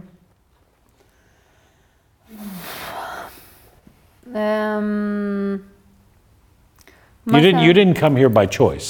I mean, you sort of came by choice, but it really wasn't. It wasn't the big goal in life to come to Istanbul. So, yeah. مثلا شاید اگه 6 ماه پیش از هم میپرسیدین نظرم فرق داشت با الان. هر چقدر اینجا بیشتر میمونی و بیشتر گذرت میفته به یعنی تعداد با آدم‌های بیشتری، با اداره‌های بیشتری مجبور میشی در کار قرار بگیری، بری بیای، از قوانینشون بیشتر مطلع میشی، بیشتر میفهمی که یک بی‌نظمی شبیه از جنس بی‌نظمی ایران که ما همیشه راجبش نقد داشتیم اینجا هم هست. و آره قطعاً مثلا خب استانبول شهر زیباییه، آب و هواش خیلی خوبه، مردمش هم تجربه‌ای که من تا الان با ترکایی که داشتم اینجا زندگی کردم آدمای خوب بودن، ولی سیستم حکومتی، سیستم آموزشی، اینا چیزاییه که در طول زمان وقتی که تو یه جای زندگی میکنی روز اولی که میای نمیفهمی اینا رو که باید کارت یه جایی گیر بکنه، بری درگیر بشی ببینی پروسش چجوریه. این بی‌نظمی که توی کارهای اداریشون دارن خیلی شبیه ایرانه. سیستم حکومتشون، دولتشون خیلی شبیه ایران. مثلا این چند وقته ماها خیلی بهمون فشار اومد چرا هر اتفاقی داره میفته اینقدر ایرانیایی توی کانادا، اروپا، امریکا تونستن مثلا مجوز بگیرن برن حضورشون نشوندن، چرا ماها اینجا نمیتونیم اصلا؟ اینقدر نزدیک، به قولتون نزدیک به ایرانیم ولی هیچ اجازه‌ای نداریم که صدامون در بیاد. اینا همه برمیگرده به نزدیکی در حقیقت ارتباطی که این حکومت‌ها با هم دیگه دارن دیگه و هر چقدر به هم نزدیک‌تر بشن شبیه هم میشن بیشتر دیگه. آره یه بی‌نظمی، یه شلختگی و یه چیزای این شکلی دارن که قطعا نمیتونه یه جای ایدئالی باشه برای بخواید اونجا. What's the Iranian community like here? How would you describe the Iranians here? من خیلی ارتباط ندارم با ایرانی‌ها اینجا. خیلی دوست، من کلا آدمیم که کم محدود، خیلی روابط محدودیه. توی ایران هم اینجوری بودم، آدم خیلی پر ارتباطی نیستم کلا. من یه سری تعداد دوست محدود دارم که با همونا فقط در ارتباطم، خیلی زیاد بیرون نمیرم. کامنت سکشن هم نگاه نمی‌کنی، کسی هم نمی‌بینی. واقعا من فکر می‌کنم آخه اینجوری سیف‌تر آدم. نمیدونم، احساس میکنم اینجوری من سیفترم. من احساس میکنم هرچند تعداد آدمای کمتری آخه خیلی جالبه که مثلا 1 میلیون فالوور داری ولی مثلا خیلی زندگی کوچولویی داری. It's really interesting. آره خیلی. این یکی از چیزای پارادوکسایی در مورد من. دقیقاً. دقیقاً من خیلی دوستای نزدیکم من میگم ما اصلا نمیدونیم تو چجوری 1 میلیون فالوور داری، چون من اصلا واقعا کاری برای پیجم نمیکنم. من که بدترین بلاگرای دنیا هم. من انقدر بد کانتنت تولید میکنم. خب نه به خاطر اینکه من هیچ کاری نمیکنم برای پیجم. خب ولی این فالوورها من واقعا نمیدونم چه شکلی اومدن. همه دوستای من میگن ما نمیدونیم چه جوری اینا تو رو فالو میکنن، تو اصلا کاری نمیکنی، زحمتی نمیکشی. But you posted, for example, you posted something. There was a video of your daughter stroking your hair, and you singing Baraya. And I don't know if you planned that. But it was so poignant, like the symbolism, like it was almost like a director had come up with this idea and spent months, and I could tell it was tabi'i. I could tell it was just real. من همینجا نشسته بودم داشتم اینو گوش میکردم و دلوانم دختر بچه‌ها همه میدونن عاشق اینم، موهای مامانشون شونه کنن، آرایششون کنن و اون شونه آورده بود. منم داشتم گوش میکردم و داشتم گریه میکردم و همون لحظه موبایلم اونجا گذاشتم و اونو گرفتم. آره خب خیلی از چیزای توی پیج من همین شکلی دیگه، همه چی دلیه و ایناست دیگه، ولی با توجه به اینکه الان دنیای بلاگری داره چه جوری پیش میره و خیلی همه چی کارگردانی شده و برنامه‌ریزی شده و ایناست، من نسبت به اون بلاگر خیلی بدیم. Yes. You're not sharing every video that comes out of Iran. من انقدر بعض وقتا حرف دارم برای گفتم ولی وقت ندارم. یعنی من 2 تا بچه تمام مدت رو سرم ریختم و دارن تمام مدت ازم درخواست دارن من باید براشون یه کاری بکنم، باید بهشون برسم، تا برسم غذاشون درست کنم، غذاشون رو بدم، این بازی بکنم، اون مشق بنویسم، فلان اینا. وقت خوابشون شه، وقتی میخوابم منم دیگه کلا هیچ باتری ندارم چون از 6 صبح بیدارم.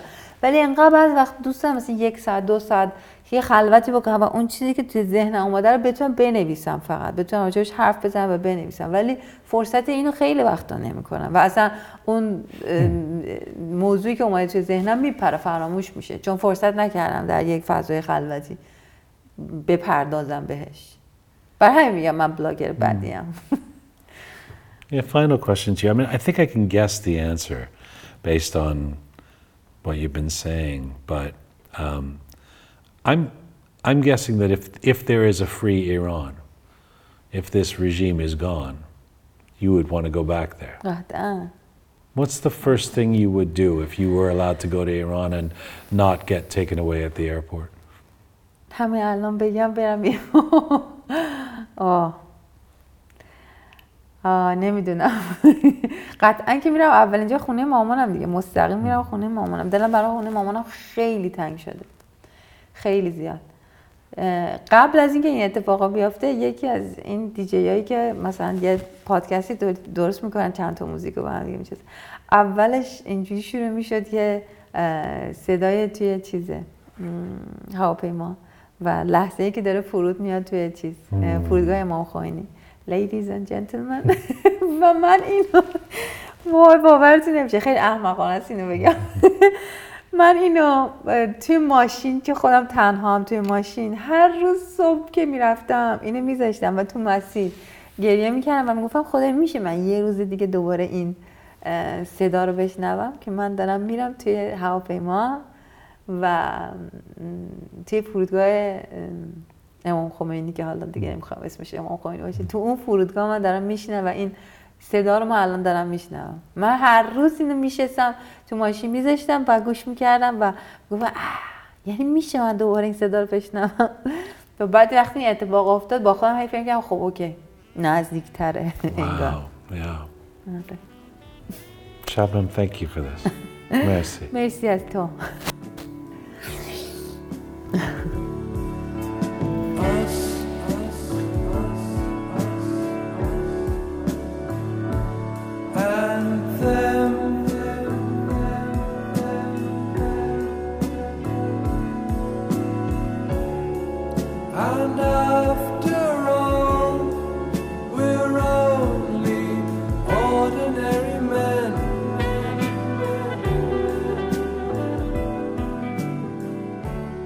You are listening to a special edition of Rook coming from Istanbul.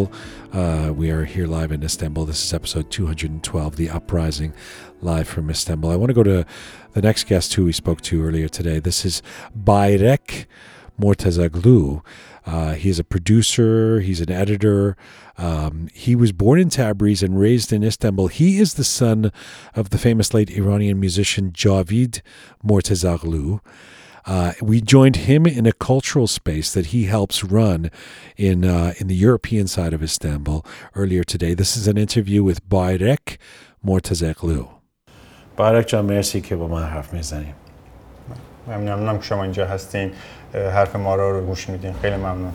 شما مثل که خیلی وقت ترکیه هستی و یعنی میدونم بچه تبریز بودی ولی اینجا بیشتر زندگیت اینجا بوده. بله 20 ساله که اینجا دارم زندگی می‌کنم. 30 سال دارم، منم 32 سال 31 سال دارم. یعنی 20 ساله که داریم نزدیک 20 ساله تو ترکیه زندگی می‌کنیم. برای فارسی هم اینجوری یکم بده چیز نشه. فارسی اوکی. فارسی از فارسی من که بده. نه دو نفر که فارسی بلد نیستن به حرف بزنن دارن مصاحبه میکنن. ببین چرا فامیل شما اومدن اینجا؟ ما اومدیم اینجا 20 سال قبل. بابای من توی ایران نتونستیم زندگی کنیم، خیلی جای بود که اصلا نمیتونستیم حرف بزنیم. بابای من هنرمند بود. بابای شما معروفه یعنی هنرمند تو تبریز هر کسی میشناسن اینو. کنسرتشون رو لغو کردن برای اینکه معاش بلند بود، سیبی داشتیم. ما اهل هستیم، گفته بودن که باید اون موهاتو چیز کنی و چی میگن کوتاه کنی و سیبیلاتو بزنی و اونم خط قرمز ما هستش، یعنی آزادی ما خط قرمز ما هست. همه ملت ایران هم اونجوری فکر می‌کنن. بعدش دادگاه انقلاب زد با ما شاف دادند که برای چی همه جای تبریز نوشتن که یاشاسون جاوید، یعنی long live جاوید. من چی گفت؟ من ننوشتم که من اینجا آوردیم. بعدش خیلی دلیلم نتونستن بیارن، چیز کردن، برات کرد از اونجا، ولی دیدیم که نمیتونیم اون رو زندگی کنیم. بعد اومدیم ترکیه. اذیت بود که باید از ایران در می اومد. بله خیلی، اصلا نمیتونستیم که حرف بزنیم، فکرمون رو بیان کنیم. فقط چیز بودن نبود، یعنی شهروند بودن موضوع نیست، هم ترک هستیم هم اهلاق هستیم.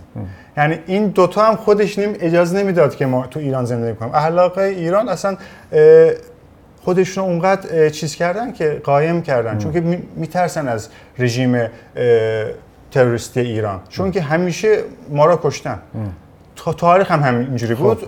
اسلام، جمهوری اسلامی این کار رو انجام داد. برای همین دو تا چیز بود برای ما، هم ترک بودنمون، هم چیز یعنی اهلاق بودنمون. فقط برای ترکا نیست اون چیز، اونم بگم، یعنی اینجا چیز نشه، کردا هم اونجوری نمیتونن راحت زندگی بکنن، بلوچا هم نمیتونن راحت زندگی کنن، ولی ما هم اهلاق هم بودیم، اونم خیلی چیز داشت، اجازه نمیداد زندگی کنه. بابای منم یه هنرمندی بود که اصلا تعویض نمیده، به هیچ چیزی تعویض نمیداد. یعنی موموش نه، سیبیلا اصلا اینو نه انجام نمیداد. برای همینم خیلی جسور بود. خیلی هم عجیبه واسه من از یه بچه‌ای که توی وست بزرگ شدم که حالا مهسا امینی که کشتن یه کمی موش در اومده بود از حجاب، از روسری، ولی که مثلا یه مردی نمیتونه سیبیل داشته باشه، یه جوری باید سرش اصلاح بکنه بزنه که خیلی چیزای عجیب هست. خیلی عجیبه. بله. میگن اینا هم اسلامه دیگه. یعنی علاقه‌ای هم نداره به اسلام، یعنی هیچ ربطی نداره به اسلام. من نمیگم که اون چیز کلاسیک هستش این اسلام نیست، نه اونو نمیگم، ولی اینایی که میگن هیچی نیست. اینا فقط فکر خودشونو از در آوردن، اسم اسلام رو نوشتن روش، علی رو گذاشتن، حسین رو گذاشتن که این اسلام حسین. نه، یعنی شما حکومت یزیدی هستین، معاویه هستین، شما الان دشمنای علی هستین الان تو ایران. یعنی خودشونو چیزی میخوان نشون بدن که ما قهرمانهای اسلام هستیم. نه، جمهوری اسلامی ایران دشمن اسلامه. اینا همه خودمون میدونیم. ولی من الان اینجا هم باید بگم که بعد انشاءالله این انقلاب انجام شده، این انقلاب ایران، باید تمام ذهنیتمون رو عوض کنیم. یعنی مثل اینکه اصلا دین ربطی به دولت نباید داشته باشه، مثل ترکیه. ترکیه الان نمیگم، تو قانون اساسی ترکیه رو میگم. اوکی. آتاتورک رو میگم. یعنی ما لازم مثل آتاتورک انسان‌هایی هستش که مثل آتاتورک لازم داریم، ولی نداریم الان. ملت ما باید مثل آتاتورک رفتار کنه. ما هم آتا ایران میشیم، فکر خودمون رو در میاریم، میگیم که این هیچ دینی اصلا نباید به دولت مداخله کنه. هر کسی که خود دین خودشو داره بره مسجدشو، دیرشو، کجا میخواد بره اونجا عبادتش کنه، به هیچ کس ربط نداره. دولت یه جایی که بیدین باید باشه، یه جایی که عدالت باید باشه، حقوق داشته باشه. ما بعد یعنی انقلاب هم اینم باید فکر کنیم که بعد انقلاب چی میشه. فقط انقلاب نیست که سخت‌ترش بعد انقلابه. جمهوری اسلامی 80 دیدیم، 1980 دیدیم که انقلاب کردیم، خیلی خوب، اوه شاه رفت، اوه بعد چی شد؟ جمهوری اسلامی اومد، یعنی بدترش اومد. من نمیگم شاه خیلی خیلی خوب بود، اونم اشتباه‌ها داشت که تو این روزها هستیم، ولی الان بدتر شد. الان بعد اینم میخوام خوبتر باشه. بعد انقلاب باید هممون با هم خیلی خوب رفتار کنیم، یعنی ترک باشه، فارس باشه، کرد باشه، هممون توی گمی هستیم، کشتی هستیم. یه چیز عجیبی در زندگی شما ایرانی هستی، تبریز به دنیا آمدی، پدرت خیلی معروف هست تو ایران، ولی گفته بودی به من که اینجا که هستی، استانبول که هستی، زیاد با کامیونیتی ایرانی رفت آمد نداری، اصلا نمیخوای با ایرانی‌ها زیاد تماس داشته باشید؟ بله، چون که اینجوری شده، یعنی وقتی که از ایران اومدیم با اون وقت دادگاه انقلاب بود، اصلا یه نفر کنار بابام نبود. یعنی یه نفر نگفت که رفتی دادگاه انقلاب چی شد؟ همه فکر غذا بودن، کجا بریم گردش بکنیم. اون وقتا چیز بود، بعدش که 5 سال قبل بعدش رفتم ایران، اینو حرف می‌زدن به رفسنجانی رأی بدیم و یا به چی بود اون احمد نژاد رأی بدیم. دردشون این بود.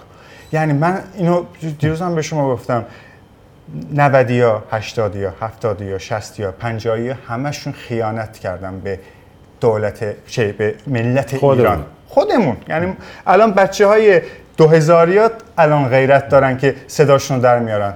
برای همین خیانت هم از خیانت باید در بیاییم، به اونا رو سپورت کنیم، چون که برای همین ایرانی که ترکیه میان یکم چیز داشتم، یعنی اون خیانت رو که همیشه میدونستم هستش، اون صداشون در نیاوردن، هیچی نگفتن. اون وقت که مثل بابای من خیلی انسانا بود، فقط بابای من نبود، خیلی انسانا بود که توی زندان بودن، هیچ کدومشون نرفتن جلوی زندان بگن که این آدم بیگناهه، نتونستن. خب ولی شما هم که حتما میدونید که میترسیدن، آخه این رژیم تروریستیه دیگه. یعنی کسی چیزی بگه، حتی الان که توی استانبول هستم خیلی فرق داره به شهرهای دیگه که ایرانی هستن.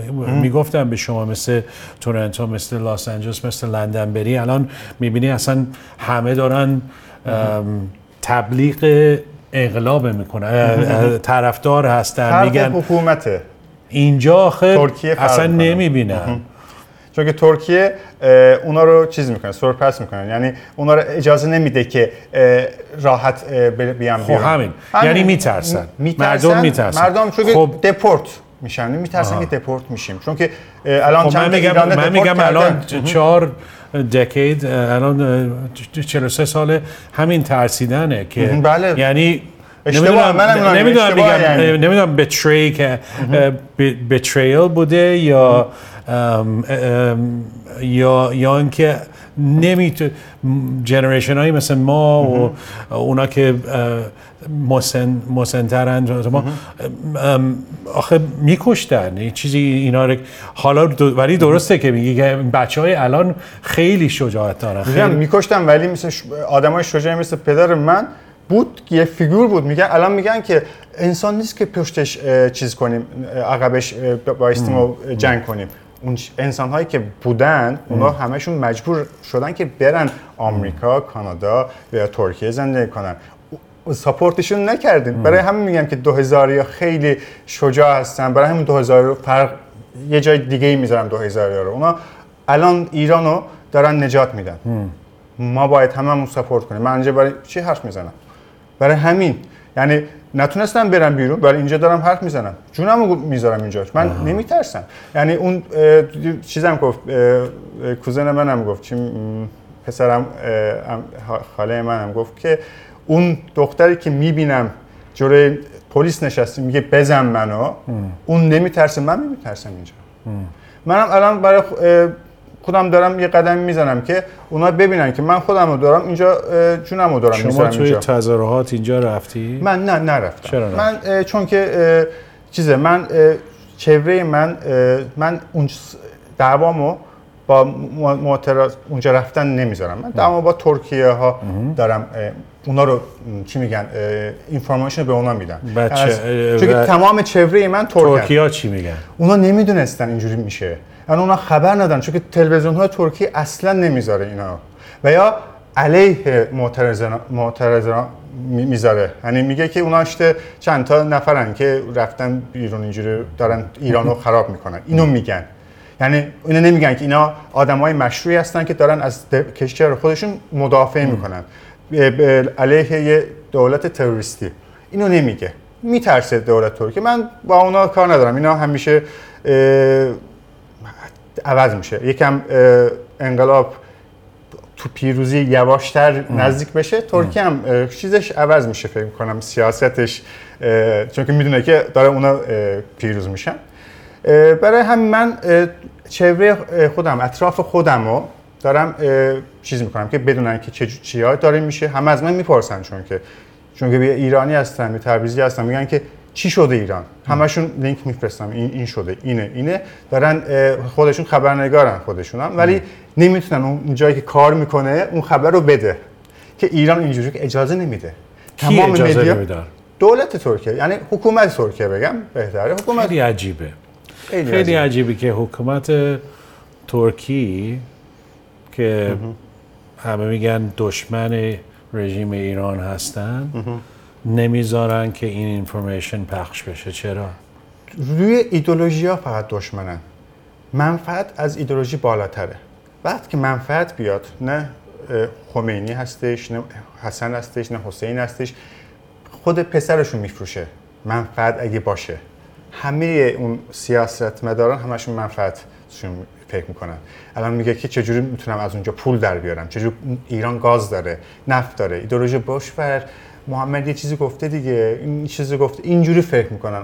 فکرشون اونجوری میشه. خب دموکراسی چی؟ هیومن رایتس چی؟ نه اینجا اونجوری فکر نمیکنن، نه دموکراسی نه هیومن رایتس. برای همین میگم که آتاتورک یه سمبل خیلی قویه ترکیه، چون که 100 سال قبل اونقدر چیزای خوبی گفته که برای ملت ترکیه.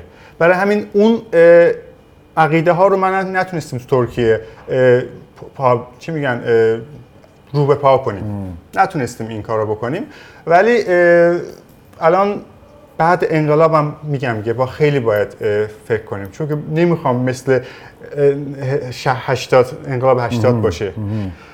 اگر ایران آزاد بشه، حالا بگیم نه واقعا یعنی رژیم بره یه دموکراسی شکل سوید با فرهنگ ایرانی، دوست داری برگردی خودت؟ بله میرم برمیگردم، اونا هم کشور منه. یعنی اون بازسازی ایران از دستم هر چی میاد انجام میدم.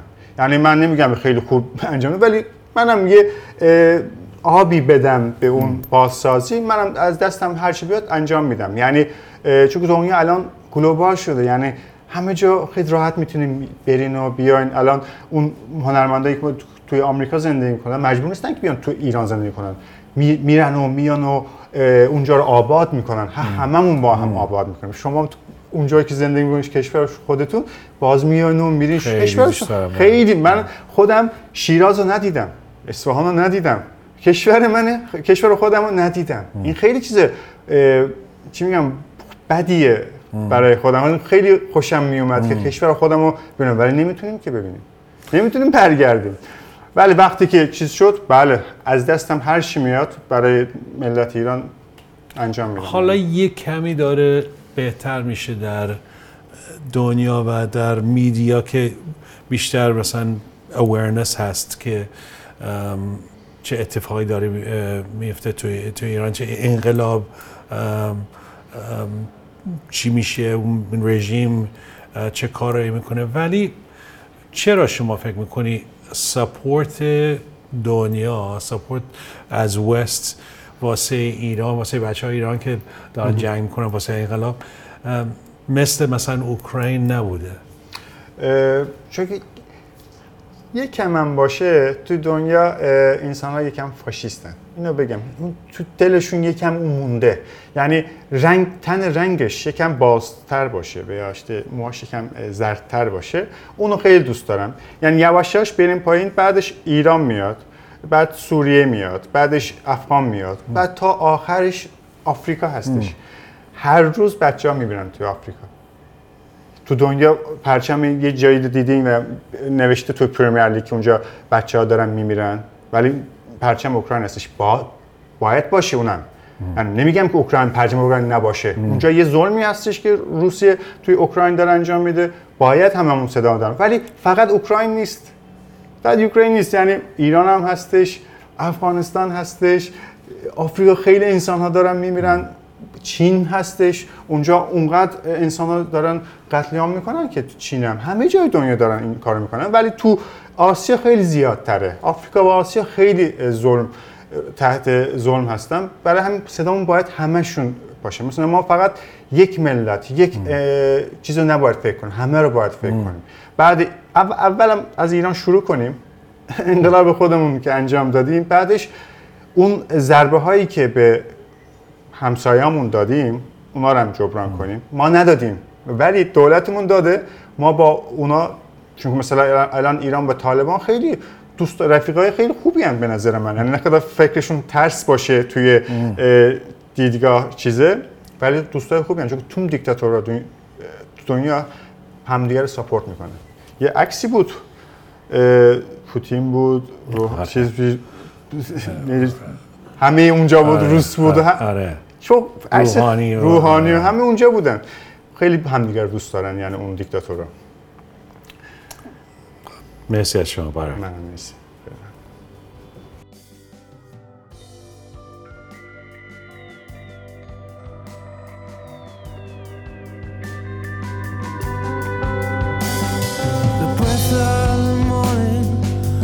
Keep forgetting the smell of the warm summer air. I live in a town where you can't smell a thing. You watch your feet for cracks in the pavement. This is Rook, the Uprising, live from Istanbul. I'm Jian Ghomeshi. I'm going to continue giving you these interviews that we've done here in Istanbul over the last couple of days. This next interview is with someone named Nilufar Bahmanpour.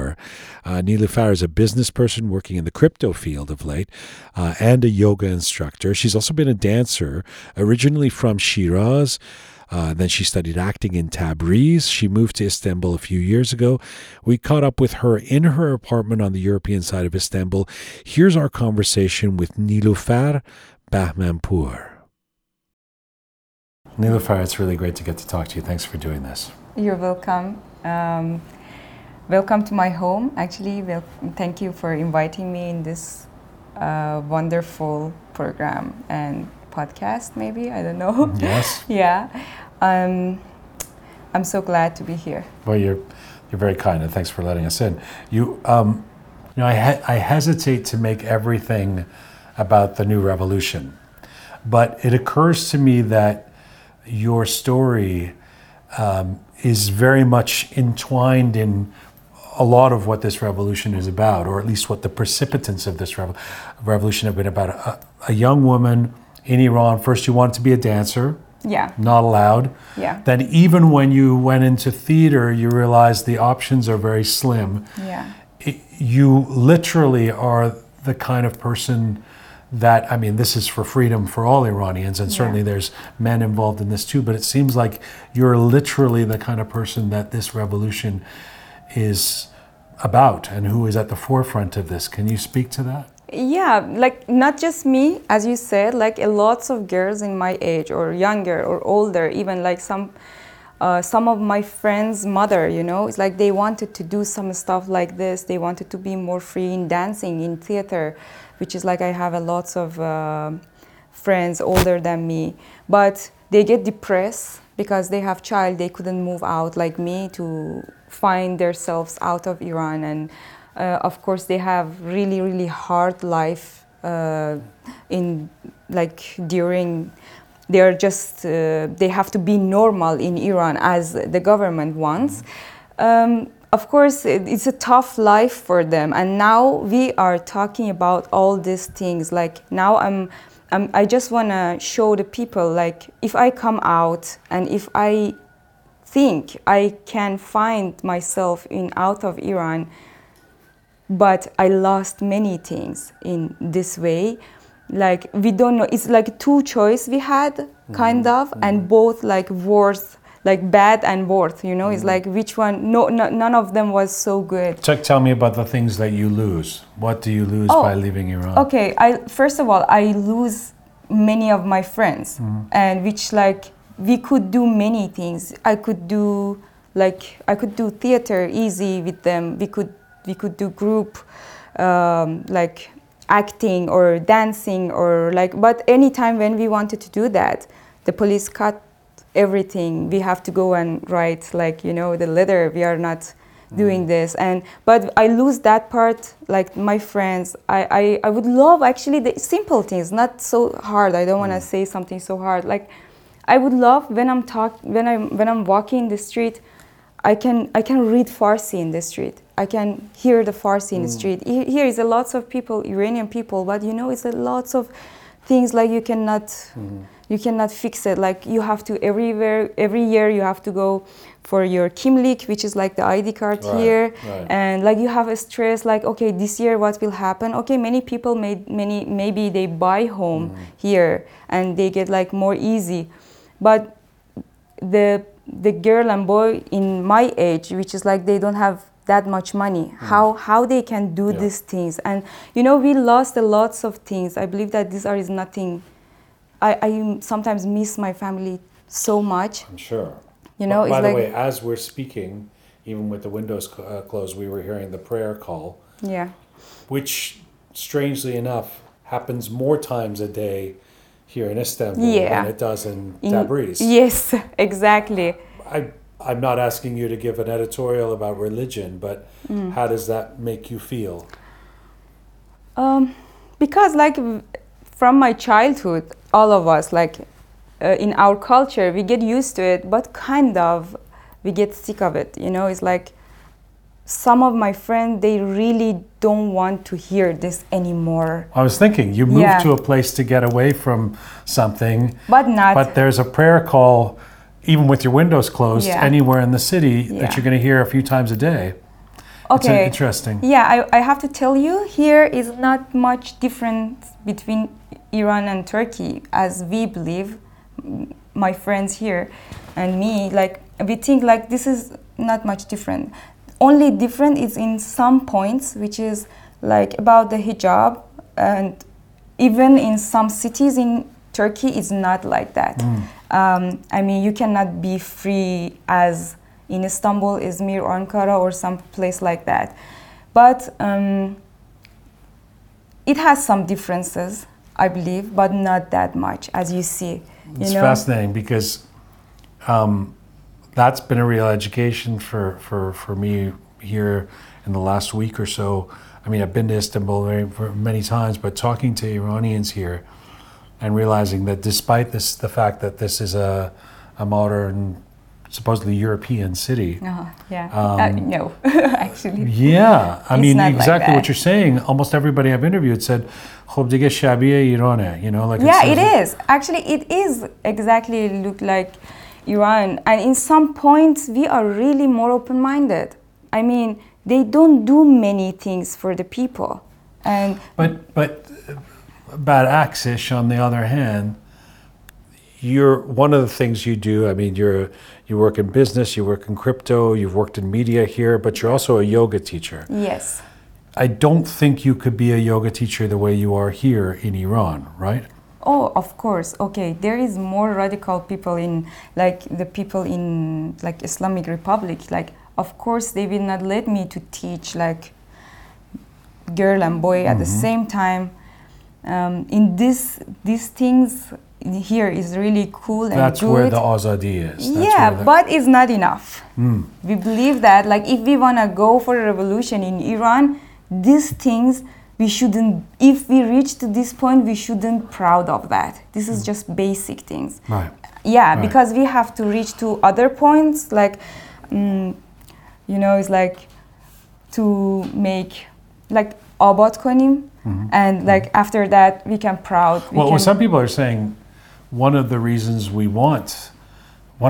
the world should want the revolution in Iran is because it's going to change the world. It could have a major effect on Turkey, 100%. which then becomes, I mean, if it were the free Iran that we hope for, Turkey would become a bad example compared to Iran. It would need to catch up somehow, or it would be considered this backward Islamic place, right? Oh, of course. Okay. I believe the same thing. Like, if Iran wants to be free, many countries, it will affect of many countries. And the Turkey, the celebrity in Turkey and the people, like we can see, they have a stage to talk about this revolution. They are so smart to support Iranian because they know if they don't support, it will be the same thing happen in their country. And we believe that the next year it will be election here, and the people, if it will happen the same like every year here, next year the same thing happen here like as a revolution, because we know what they are doing in top of their country. You know, it's like that is like they are so smart to support us. Well, you know what they're doing on the top of their country, meaning what? Meaning that I mean, the president every Turkey's year becoming less and less secular. Yeah, exactly. And you know, it's like in here, the people are supporting us because they know if they support Iran and Iran get more powerful about these things and Iran gets more free, this country will be better. If, with all of that said, maybe a more difficult part of the conversation and that I've been having with everybody, because I keep saying this, but I mean, I've been very surprised by the lack of visible activity of a Persian community in Iran, in Turkey, in Istanbul. You know, we're only an hour away by a flight from Tabriz, where you were studying, and yet I see a lot more visibility of Iranians showing their pride and their support for this revolution in Canada than I do here in Istanbul. Yeah. I know there are some very good reasons for this, but of course, you give me your idea of why. Okay, first of all, we are so close to Iran, and they can reach us so easy. You know, it's like we all know that. And here, we believe that here, I don't know if I have to say this or not, but the governments kind of like help the governments of Iran. You know, it's like we see this before this revolution, because like when we wanted to take the ID card, in sometimes like we see suddenly they don't give some people ID card, and like while we like in 2 months everybody get rejected, and we was like how? It's like, and we understand, okay, now many like the government wants to send something for here, and they need the people bring the money back to their countries. Like when they got the reject here, they take their money, but they also have to go back to their countries and back again here. You know, it's like we saw these things before, how they are working together, and like we noticed this, of course, but they are neighbor, they have something with each other. As all countries, they are working together, but you know, under. Yeah, I mean, the official position of okay. Turkey is not one of support for the Islamic Republic of Iran. Yet, okay, you're rolling your eyes. Oh, come on. We know that. Like, we know is like, they want to have some stuff here. Like, they want to have the people come and, like, they say, okay, we don't want Islamic Republic, but not in Istanbul. We saw that. We saw it a few times they canceled it. We saw that, like I was in Bali, I see like my friends go there and they say, oh, okay, it's canceled, you know. But this shows like in Izmir it's okay because it's not too many Iranian there. It is Iranian, but not like here. You can find a lots of people here. Like while you just go down in my street, you will see lots of Iranian, you know. But in Istanbul, like they don't want to be. We believe that. I believe that they don't want to be. Who don't want to be? I mean, the government.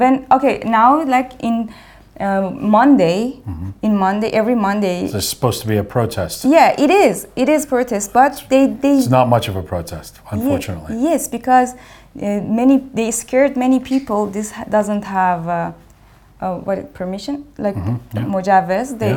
It doesn't have, and all of my friends they say, okay, we are not so sure to go there. You know, because they catch. I remember like 4 years ago when it was like the Woman Day, like the National International Women's Day, International Woman Day, and I go for march and they catch us in here like for nothing. Like we were just catch us how? What did they do? The police come and say, oh no, you shouldn't go in that way. We were like, okay, we are hundreds of people here. Why you do that? You know, I saw that background and I was so sure if we come out in Turkey and they can like catch us so I mean, easy. there's a weird thing that I've been thinking about, which is that in a really weird way, in a Pichidea way, in Iran right now, and to take nothing away from the courage of the people who are protesting, but especially in a place like Tehran on a certain day at a certain time when you know thousands of people are going to come out, it's actually somehow safer to protest than it is here because, I mean, even with the Basij and everything, because you're in a group. And I was thinking, one thing I've been noticing here in Istanbul is it doesn't seem like Iranians here are organized in the same way to kind of make a few phone calls and get 20,000 people in one place, where the police wouldn't be able to do anything about that unless it's a concert. I know there's like big Iranian concerts here, but am I wrong about that? Yeah, you are wrong. I'm actually. wrong. Okay, yeah. Tell me. I have to disagree with this. It's not about the organize something to go out. It's about how they scared people here, because like we know if they catch us, they will directly send us to Iran, you know? That's why we don't have like that chance to, like, we will not give them that chance. Well, tell me about the mechanics of that. You're an immigrant here. Where are you a citizen of? Actually, I have like a touristic ID card. Okay. Like I live here every year like that. So is it possible that they would send you back to Iran? I mean, if they find enough reason, yeah, it is possible. I mean, if you see like Iranian comes out in Canada or in countries like European countries or Canada or America, because there is a strong rule and they are really far from Iran, you know. But here, it's like we call like Hayat Khalwat, like like heard that a lot this week. Yeah, it's like they can do a lots of things, but we believe that nowadays we have media. We can easily, like when they catch someone, we can easily be their voice. But you know, they don't care about these things if you you put a hashtag or something. But we don't want to give them this, how can I say, this idea to they catch us so easy. How much are you worried about that? I've seen you posting in social media. And oh no, I'm not worried at all, because like this is our right and I didn't do anything. I'm like the millions of people in the world disagree with them, and I don't scared of anything. And like last Monday, I was in front of the embassy. I just reached, came back from Bali? Yeah, I come from Bali Sunday, and Monday I was like front of the embassy. Of course, this is my way, and I mean, for me, my sisters, they say like, oh, you wanna go? I was like, of course I wanna go there, because this is the way. I'm really disagree whole my life. You know, if the people like me that they don't go, who have to go then? And I invite all my friends for the next Monday. I said, if you're my friend, you have to support this. And I believe my friends also, they don't scared of anything. Do you, your family's in Shiraz. Yeah. You know, we're not that far away from Shiraz right now here in Istanbul. On some level, I mean, you probably see those videos that we all see on social media of the girls in Shiraz. There was that one video in particular of a few women in Shiraz walking down the street without hijab, and powerful, courageous, you know. Do you on some level wish you were there? Oh, I have to tell you one thing. Since when I was like teenage, Shiraz was really, really open city, you know. I never wear a scarf. My scarf was always down. Oh, really? Yeah, by like show, I don't want this. Of course, they catch me lots of times, you know. But I didn't wanted that. And I did that before. When I see they're walking like that, I'm really proud of them. And I was like, wow, they are so brave, because like not many people can do that. I mean, I believe that after a while, we all, if I will find the small hope, like to everything get a little bit better, the one more step, you know, is like, I believe that many young people like me, we will go there to help our country. You know, I'm really Vatan Parast. I really love it, and I had a really tough life there, and You made a really interesting point when we were talking earlier, which is that I've been wondering why the available pool of people for us to talk to are Iranians here. I mean, obviously there are shopkeepers and business people and doctors, et cetera, here as well. But there's a lot of artists. There's a lot of, and so I was thinking, well, let's not only talk to the artists, but it turns out there's a lot of artists in Iranian artists in Istanbul of different stripes: musical, visual, creative, yoga. You know, depending on how you want to define artist. yeah. But you were saying that's because those are the very people who can't make life happen in Iran. If you're a dentist, you can have a life in Iran. You can have a career in Iran. Not so if you're a dancer or talk to me about that. Yeah, okay. I have to tell you this. I remember when I studied photography in Iran, it was they called lots of photographer. They called them to police office and they checked all the pictures. Yeah. And they say they blocked their laptop, their cameras. They said they put them in jail, and they did that in to the 100 person in each city. I could see in Tehran it's happened, in Mashhad it's happened, in Shiraz it's happened, in Tabriz it's happened. I knew this because I had friends there, and all of them in the same time. And they scared a lot of people. And after this, they just suddenly text to the photographer, okay, you have to come. And I could see them they scared and they just move to other countries, especially in Turkey, because it was easy to come and it was cheap that time. And it was I could see this, and I feel they had a plan for that. They did that to lots of different career, it's I could see for photographers, I could see for the people who has a gallery and painting and these things the art things. Nowadays they have a problem with every single it's every single person, but I remember it's happened like this. I could see it so but easy. It's a lot easier to cross their line as a rock musician than it is as a dentist. Oh yeah, but so we have a lot of dentists yes, and I didn't want to say that there aren't.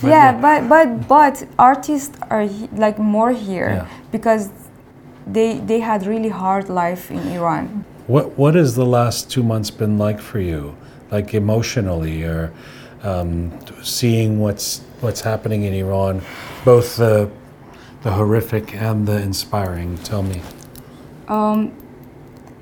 I was in Bali and I was I'm so happy. I was so happy. I go there because I wanted to learn and I wanted to teach lots of Iranian these healing things, because I knew they really needed. One of the reasons actually I go through this yoga and healing and these things, it was I have to heal myself first, and after that I can help people to get healed. When I was there, the first months when it's happened, I was so depressed suddenly, and I cried a lot because I was so far and alone. I couldn't find any Iranian there. I had one Iranian friend, but she was so busy with her stuff because she was there for 3-4 years, and I couldn't see her. She was so far from me, and she was didn't follow the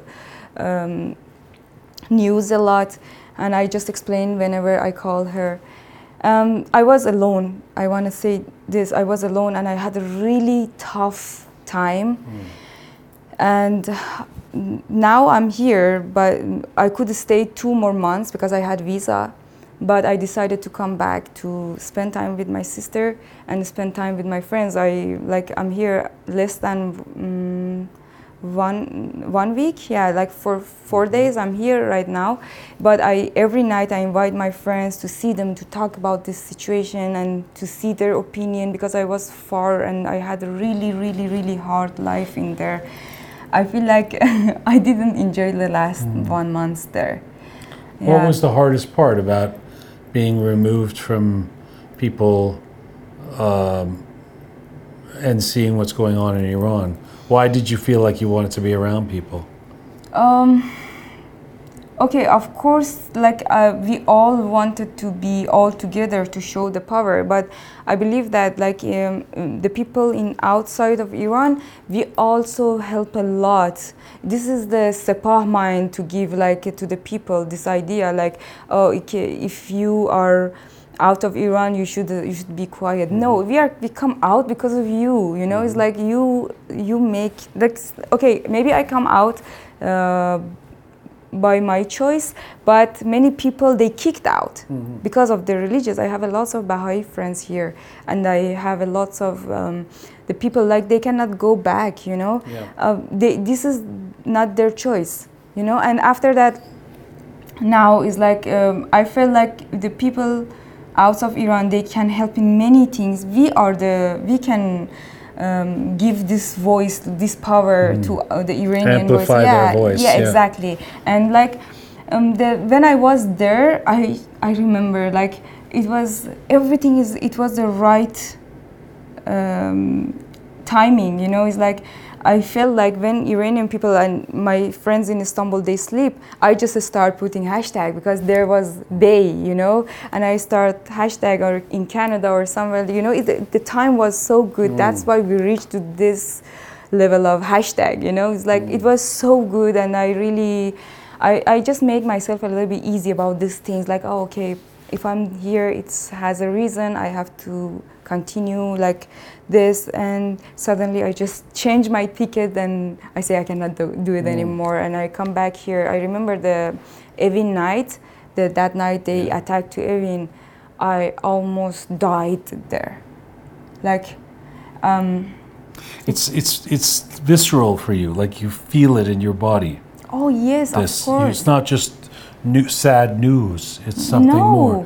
And I think, to be honest, it's something we all feel in the diaspora, which is weaving Iranians together. The regime has, and the brave women and men on the streets in Iran have accomplished the impossible, which is unifying Iranians, you know, around the world, right? Yeah. And here we are. I believe that many people they felt it.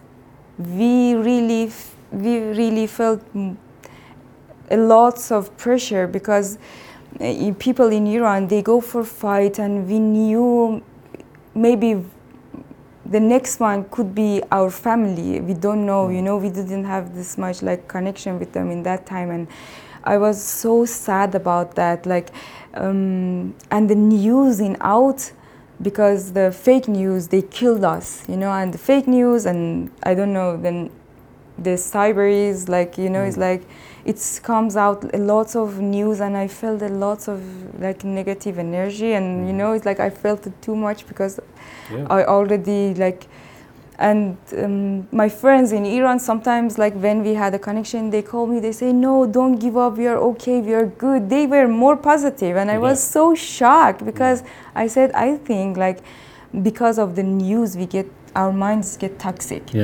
And well, also, you know, it's the old thing when a family member has, God forbid, been in an accident or is in the hospital or something, you're terrified until you're actually there. And even if they're in a critical position, when you're there, it feels more comforting because you can see what's exactly happening. A lot of this is about us being removed. We don't know what's happening right now in Zahedan. We don't know what's happening today in Sanandaj. We don't know what's happening in Tehran. We don't know what's happening, the things that don't make it on the news, the videos that are not taken. So our minds are working overtime as we doom scroll through our phones, thinking what else is there, right? Yeah, it's like I remember in Bali, sometimes I felt like 5, 6, 7 hours. My phone is just in my hand, like, and I put my phone at charge, and I was sitting beside my bed, and I was like, oh, just rolling for new. I remember when I sleep, like, in 1 hour, I wake up and I check the news, and because I wanted to, in 1 hour you could miss many things, you know, and it was so hard time in that time for me. I mean, what do you think is going to happen? Are you someone who believes this is the revolution? 100%. I believe that this is the end, and nothing will be normal like before, because it wasn't normal even. And I believe that 100% we will win. And you know, it's like from last 46 days, I think, is like lots of people around me and me, like we really changed in all angles. I really grow up in these days, and I believe that it will happen. Maybe it will take a time, and we are not in rush. We are making something big, and we know it's take a time, and it's getting better and better every day. We are knowing a lots of people which is we didn't know before, and they can really help our country. And I'm so glad, because the end of this story is light, because we are releasing all the dark, you know? Nilüfer, thank you. You're welcome.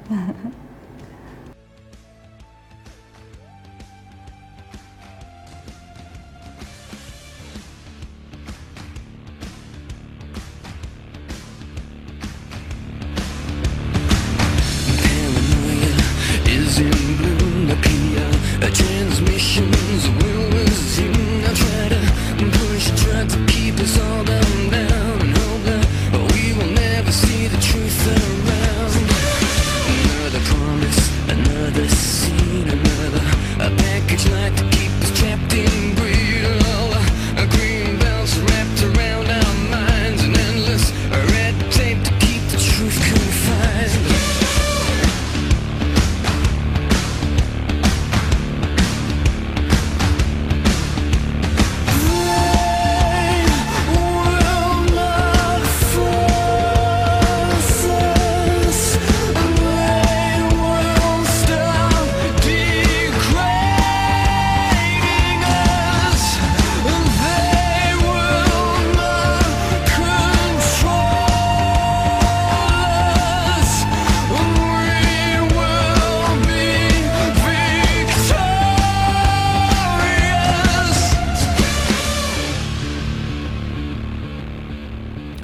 This is Rook, episode 212, The Uprising, live from Istanbul.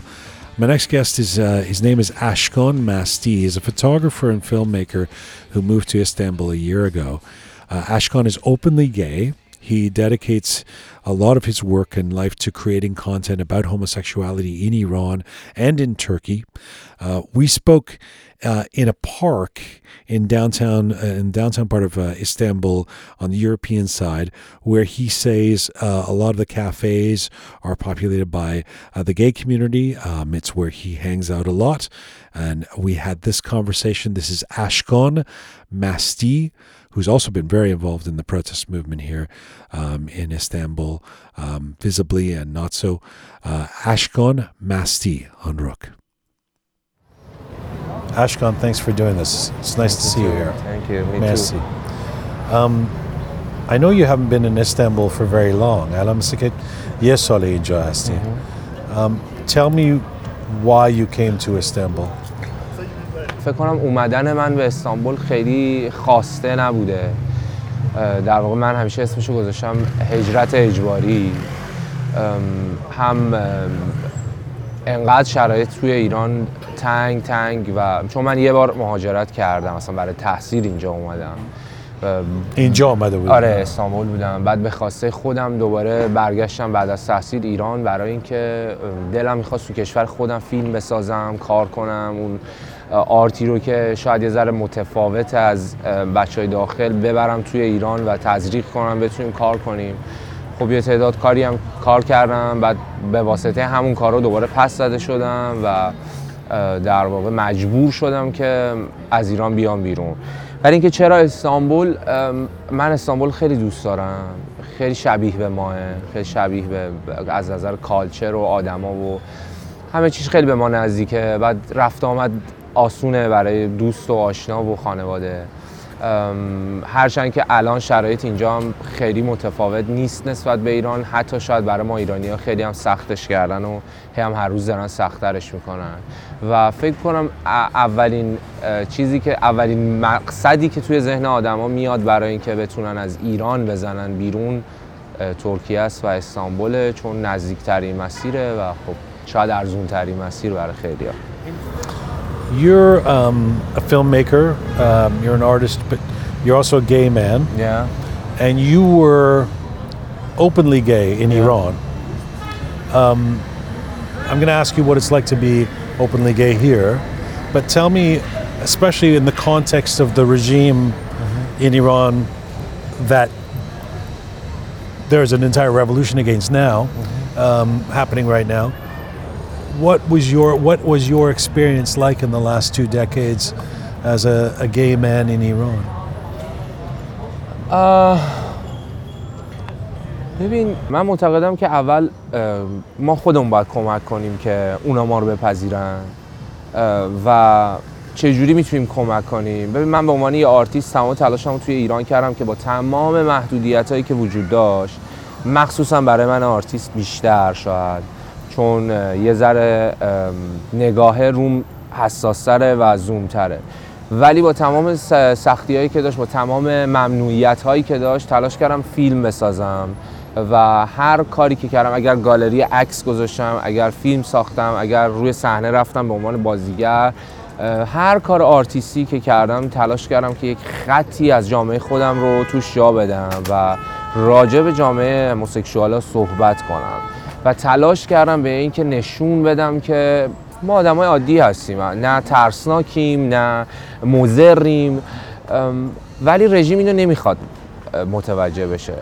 فکر میکنم که و اتفاقا یه چیز جالبی که من بخوام بهت بگم این که ما تو خود رژیم هم حتی نفوذ کردیم. یعنی زمانی که من آدمایی رو میشناسم که ما در همه اقشار، حتی شاید الان به جرئت میتونم بهت بگم که در سپاه ایران هم ما گی داریم، یعنی سردارهایی داریم که گی هن. از قدیم هم بودن اصلا حتما. آره آف کورس پرسنتیج باید باشه. دقیقاً. ولی یه مسئله وجود داره که همیشه خود من اذیت کرده، این که و ما رو پذیرفتن. چرا؟ این که میگن ما شما رو نپذیرفتیم و همیشه با ما درگیرن، فکر میکنم یه شو برای اینکه اون بخش اسلامی ماجرا رو حفظ کنن. من خودم شخصا در واقع معافیت خدمت سربازیم هموسکسوالیه. به دلیل هموسکسوال بودن به من معافیت از سربازی دادن. پس چجوریه که منو پس میزنن و نمیپذیرن؟ من فکر میکنم که ما متاسفانه یه سری سندیکا، یه سری گروه تلاش میکنن برای اینکه جامعه هموسکسوالا رو اگزاجره نشون بدن و اتفاقا همینجا توی ترکیهش هم این مشکل وجود داره، اینکه ما اینجا گی کلاب داریم، گی کافه داریم، گی سونا داریم، همه چی دارن، اما رئیس جمهور و دولت میگه که نه ما نداریم. دقیقاً رفتاری که احمدی نژاد در ایران کرد. خب این دروغه. ما نمیتونید منکر ندیدن، در واقع منکر دیدن ما بشید، چون ما هستیم، وجود داریم. و یه چیز دیگه که باز توی این انقلاب و بعد از مهسا امینی در اتفاق میفته، ما همین الان در زندان اوین بند مخصوص هموسکسوال ها و بند مخصوص ترانسجندر ها داریم و هیچکی ازش حرف نمیزنه. یعنی شب اوین که چرا حرف نمیزنه؟ ببین به خاطر همون فکر میکنم همون گاردست که وجود داره. من الان یکی از بازداشتی‌ها به اسم آرمیتا عباسی که گم شده بود، اصلا رو بوده شده بود، گم شده بود و بعد الان میگن پیدا شده در زندان رجای شهر کرجه و باز هیچ اطلاعات دقیقی ازش نمیدن. کاملا وقتی زندگیش رو مرور میکنی متوجه هموسکسوال بودنش میشی، چون خودش خیلی اوپن توی پیجش عکس گذاشته، پرچم گذاشته، دوستای هموسکسوال داره که الان دارن خیلی صداش میشن و براش حرف میزنن، ولی هیچ جا در رسانه ما نمیبینیم که این دختر رو به عنوان یک زندانی هموسکسوال معرفی کنن. It's funny, isn't it? Even in the middle of a revolution that's supposedly about آزادی، بله هنوز یه جاهایی ساکت هستیم. دقیقاً. ببین من امروز دارم فیلم میسازم همین الان، در حال ساخت فیلمم برای همین انقلاب و در موضوع همین انقلاب، اما مجبورم که صورت بازیگرم رو باز سانسور کنم. بدونی یعنی ما تو این قرن و این نسل و این انقلاب هم مجبوریم انگار سانسور کنیم، انگار سانسور رو به خورد ما دادن. You feel like if you were in Iran right now, you would be in the protests, you would be in the streets demonstrating, you would be on the front lines. ببین فکر میکنم قشنگترین چیزی که بتونم بهت بگم جمله‌ایه که چند شب پیش به مامانم گفتم، به مادرم گفتم که خدا تو رو خیلی دوست داشت، چون اگه الان ایران بودم تو هر شب باید فکر میکنم سالها تو هر شب پیر میشدی و تا من برگردم خونه. من 88 ایران بودم و کف خیابون، 98 ایران بودم و آبان کف خیابون. اصولاً آدم خونه نشستنی نیستم، اصولاً آدم اینکه ساکت بمونم نیستم و دوستام هم الان هی از ایران، همین الان اینجا هم هیچ فرقی نمیکنه، مدام دم کنسولگری ایران در حال اعتراضم یا توی اینترنت دارم کمک میکنم که احساس گیلت داری که مثلا اونجا نیستم، خیلی برادر خواهرای من کمک نمیکنم؟ یعنی نمیگم you should have that، ولی میفهمم که الان 1 سال اومدی دیگه. من توی 1 سالی که گذشت تا 40 روز گذشته توی سکوتی رفته بودم که برای همه هم عجیب بود که با اینکه تو الان رفتی و بازتری، دستت بازتره، چرا سکوت کرد؟ چرا ما فکر میکردیم اگه تو بری خیلی بمبی که منفجر میشی. شرایط من رو خیلی ساکت کرد. تو 1 سال شاید یه جامپ سنی مثلا 5 ساله کردم. مهاجرت سخته، مهاجرت خیلی چیزا بهت اضافه میکنه که قبلش نداشتی، اما توی این 40 روز فکر میکنم که هر شب بدون استثنا، هر شب اینو میتونم قسم بخورم که هنوز، و فکر میکنم حتی نه قطعا وقتی انقلاب اتفاق بیفته با شرمندگی برگردم ایران، به خاطر اینکه توی این 40 روز تا همین امروز من 3 تا از بهترین دوستام رو از دست دادم و هر شب یعنی کشته شدن؟ بله. واو. هر شب با خودم فکر میکنم اون 3 تا کشته شدن و تعداد بیشتریشون الان توی زندانن، توی این چند روزی که دانشجوها دارن درگیر میشن. هر شب موقع خواب با خودم فکر میکنم و یعنی با تمام وجود همین الان از خدا میخوام که یک راهی باز کنه برای اینکه من بتونم برگردم و تو خیابونا ایران باشم. اونجوری بیشتر میتونم بپذیرم از خودم اعتراضم و اینجا خیلی دارم تلاش میکنم ولی فکر میکنم کافی نیست. فکر میکنم با اینکه مدام دوستام از ایران اینو به من میگن که اینجوری فکر نکن، ناراحت نباش، کاری که شما هم دارید اونجا میکنید بخشی از همین انقلاب است و داره به ما کمک میکنه. اگه شما نبودید ما صدامون به دنیا نمیرسید. ولی همیشه فکر میکنم تا ابد یک بخشی از قلبم و مغزم و روحم درگیر این قصه هست که توی این بره از تاریخ که مهمترین بخش تاریخی ایرانه، فکر میکنم در 40 و چند سال گذشته من ایران نبودم و همیشه شرمنده اون آدمایی هم که رفتن، نه فقط رفیقای خودم، دونه دونه این هزاران نفری که تو این 40 روز Can I just ask you, you said just to clarify, in the last month and a half, you've lost 3 people, 3 friends. بله. That's crushing. I mean, it's horrible to be seeing what's happening in Iran, but to lose 3 friends, can you tell us anything about them?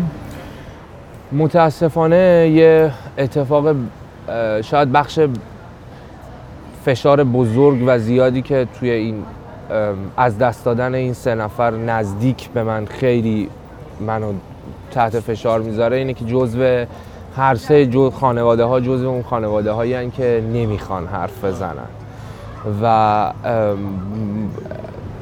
مخصوصا من راجع به نفر اول چون خیلی بهم نزدیک و صمیم، من دارم تراپی میشم توی 22 روزه که این اتفاق افتاده و مدام من درگیرم با تراپیست که مدام به من میگه که میگذره، عادی میشه، همه ناراحتن، همه رد میکنن، ولی میگم فکر میکنم که هیچ وقت ما قبل بر نمیگردیم به اون آدمای قبل این 40 روز.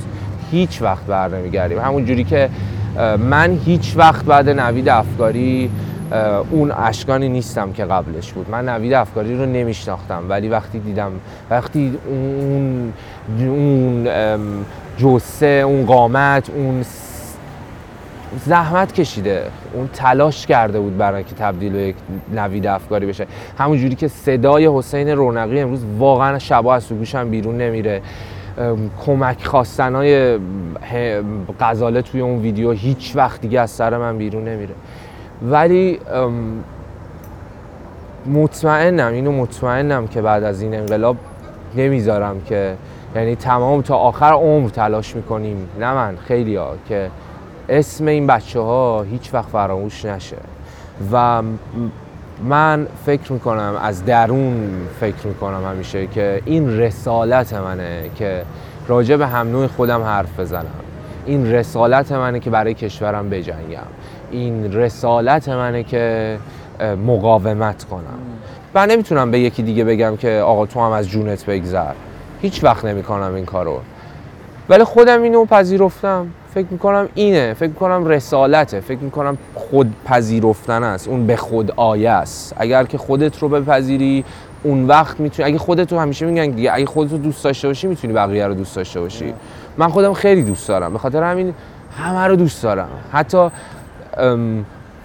اون آدم بدرم دوست دارم، چون تو زندگی به من خیلی درسا داده.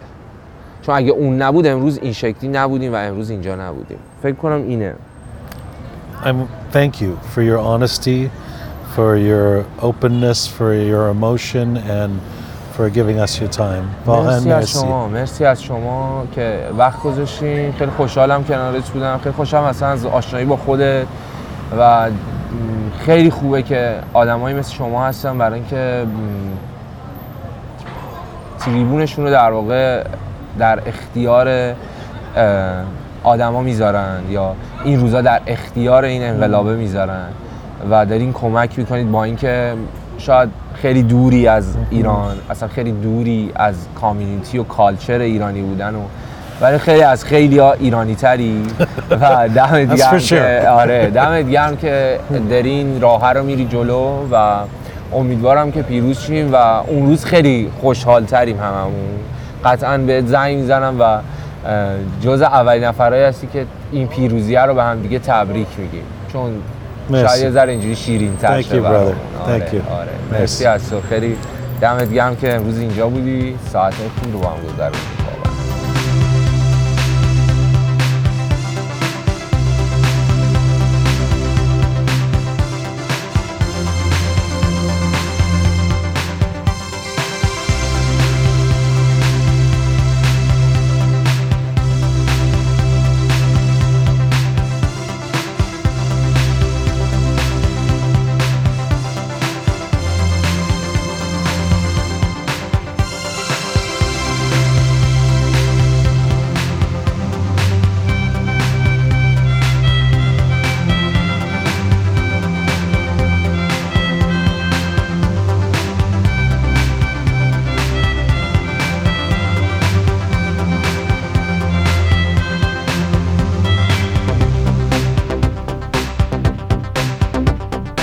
Thought that never changes remains a stupid lie. It's never been quite the same. No hearing or breathing, no movement, no color, just silence. The rise and fall of shame. All right, I want to get to our final guest here on this special edition of Rook from Istanbul. This is Alper Doglaroglu. He is a realtor and a climbing enthusiast in his early 30s. He was born and raised in Tabriz. Alper moved to Istanbul 5 years ago, where he got his master's in energy management. We met and spoke in a recording facility and editing company here in Istanbul. Here's a conversation with Alper. Alper, it's really nice to see you here. Thanks for doing this. Nice to meet you too. Thank you very much. You came from Tabriz around 5 years ago. Why did you leave Iran? خب بالاخره من یه به عنوان یه مهندس مکانیک اونجا از هر دری که خواستیم وارد یه حوزه کار بشیم تو زمینه انرژی فلان نمیشد، یعنی چون که بالاخره وارد زیر مجموعه سیستم نبودی، یعنی بسیجی نبودی یا عرضم به خدمت.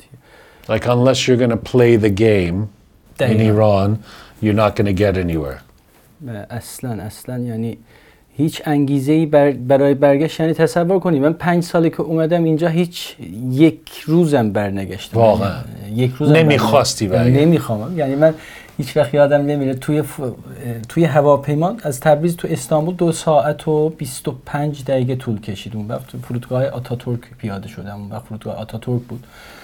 اونجا من 2 ساعت 25 دقیقه رو فقط گریه کردم، یعنی حتی پیشم بغلم یه مرد ازمیری نشسته بود، گفت که چی شده، یعنی چرا اینقدر چیز هستی، گریه میکنی، ناراحتیت از چیه، مشکل خاصی پیش اومده و فلان. من فکر میکرد که مثلا من یه مادرم و یا پدرم و یا یه عضوی از خانواده‌ام از دست دادم. واقعا هم اینطور بود، یعنی بالاخره اینکه از وطن خارج میشی و نگاه میکنی کوههای تبریز و کوههای قرمز رنگ رو میبینی که دیگه هیچ وقت قرار نیست اونجا که برگردی و وطن رو ببینی، اینا باعث شد که من فقط گریه کنم که اصلا هم استاپ نشد، یعنی فقط گریه میکردم.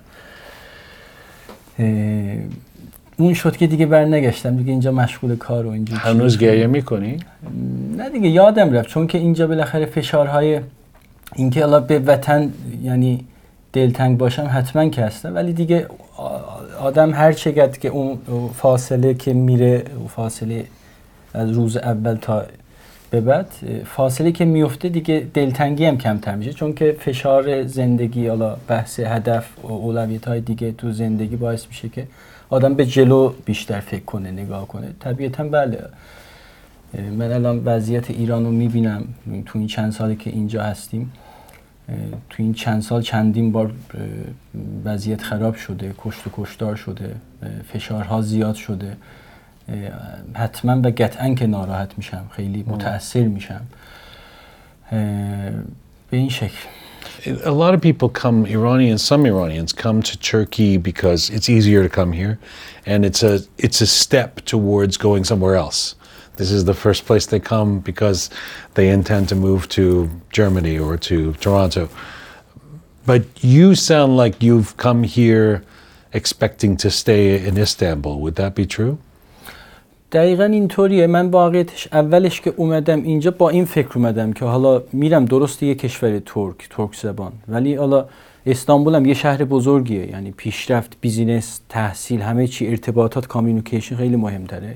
همه رنگ، همه نژاد آدم اینجا هستش. حالا اینو تو بعد ورودم تو فرودگاه آتاتورک دیدم، شاهد شدم که از اینجا میتونم شاید برم یه موومنتی داشته باشم تو آینده، مثلا برم یه اروپایی یا کانادا یا آمریکا، حالا تحصیلی کاری، ولی حالا نشد، یعنی مشغول تحصیل شدم یا حالا بالاخره آدم کامیونیتی که برقرار میکنه با ترکای خود اینجا، یعنی آدم خودش رو احساس میکنه که اینجا مال خودشه، یعنی چون که من اینجا با ملت ترکیه هیچ مشکلی ندارم، هیچ.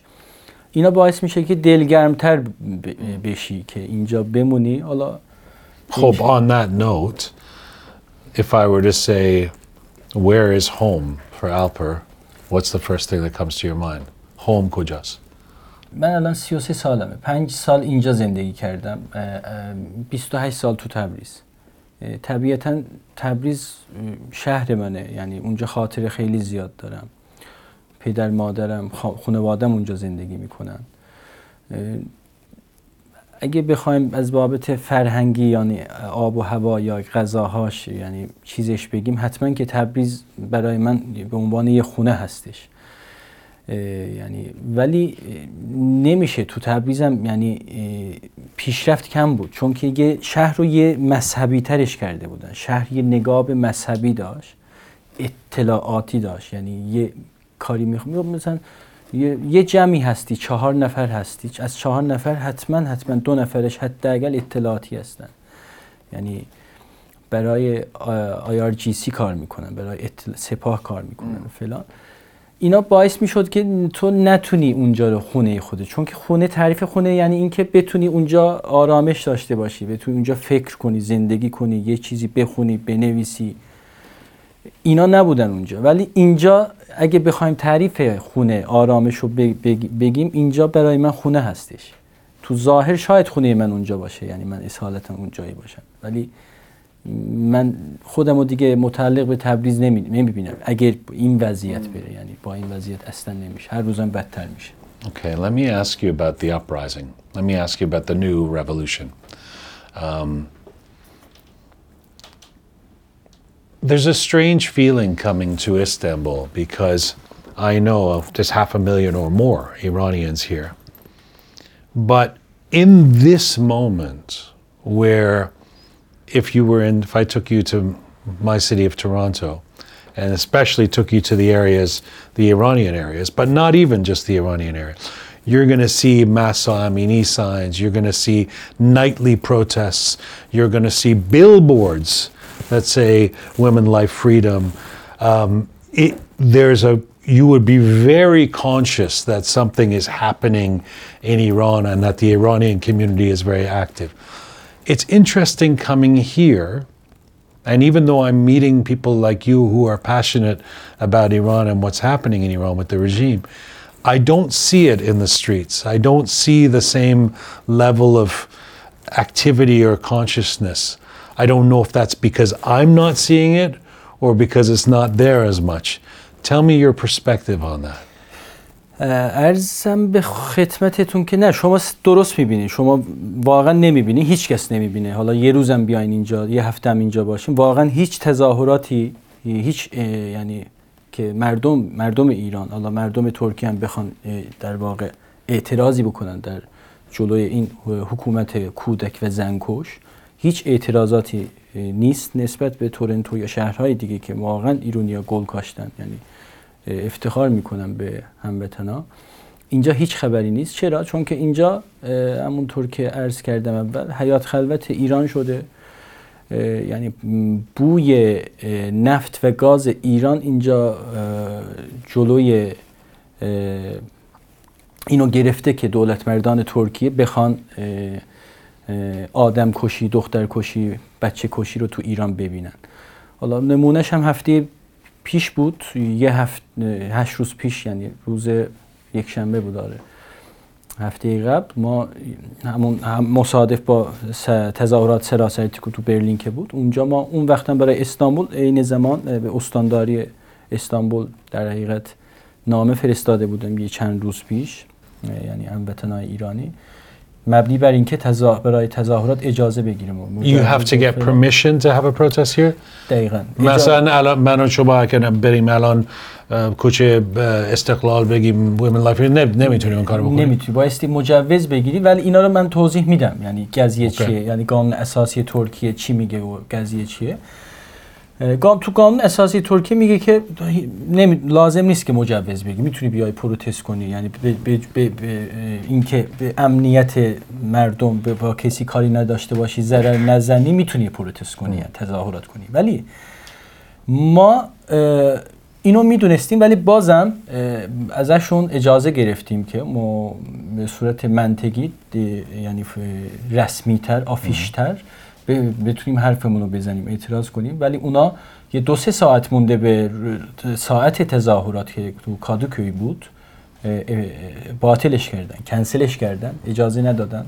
خیلی از ایرانی‌ها اومده بودن، زن، بچه، پسر. از چه لحاظی چی گفتن؟ چرا گفتن که اجازه ندادن، یعنی گفتیم که ما گفتن که اجازه نداده استانداری، روز خاصی هم نبود تو ترکیه، عید خاصی هم نبود تو ترکیه بگیم که یعنی مشکلی هست. حالا ما با چند تا پلیس اونجا دلیلشو گفت خب پرسیدیم، یعنی گفتن که ما نمیتونیم جوابگو باشیم، با استانداری طرف هستیم، ما پلیسیم، فقط واسطه هستیم. در هر صورت من اونجا بودیم، الان از خبرنگاری VOA ترک هم اومده بودن که خواستن با من مصاحبه کنن، دلیل اینا رو بگم بهشون. اونجا یه درگیری شد، اونجا دیدم که یه چند تا پلیس ترک وارد با چند تا ایرانی که حالا اونها هم فارسی زبان بودن، نمیتونستن خودشونو یعنی در واقع اکسپلین کنم. Let me just understand. So you guys, you yourself and your committee or a few people asked for permission. You didn't get the permission, but you still went to the protest, yes? You still چند نفر اونجا بودید؟ اونجا یعنی من تقریبا یه 10 دقیقه مونده به زمان پروتست من رسیدم اونجا، ولی دیدم که جماعت مثلا اینطوری بیشتر از 5 نبود، یعنی 5 نفر اینجا، پلیسا چیزشون میکرد. در واقع اجازه نمیداد که همه جمع بشن. مطمئنم که قبل من چندین نفر اومدن که اینجا همه رو اینطوری چیز کردن، یعنی جدا کردن.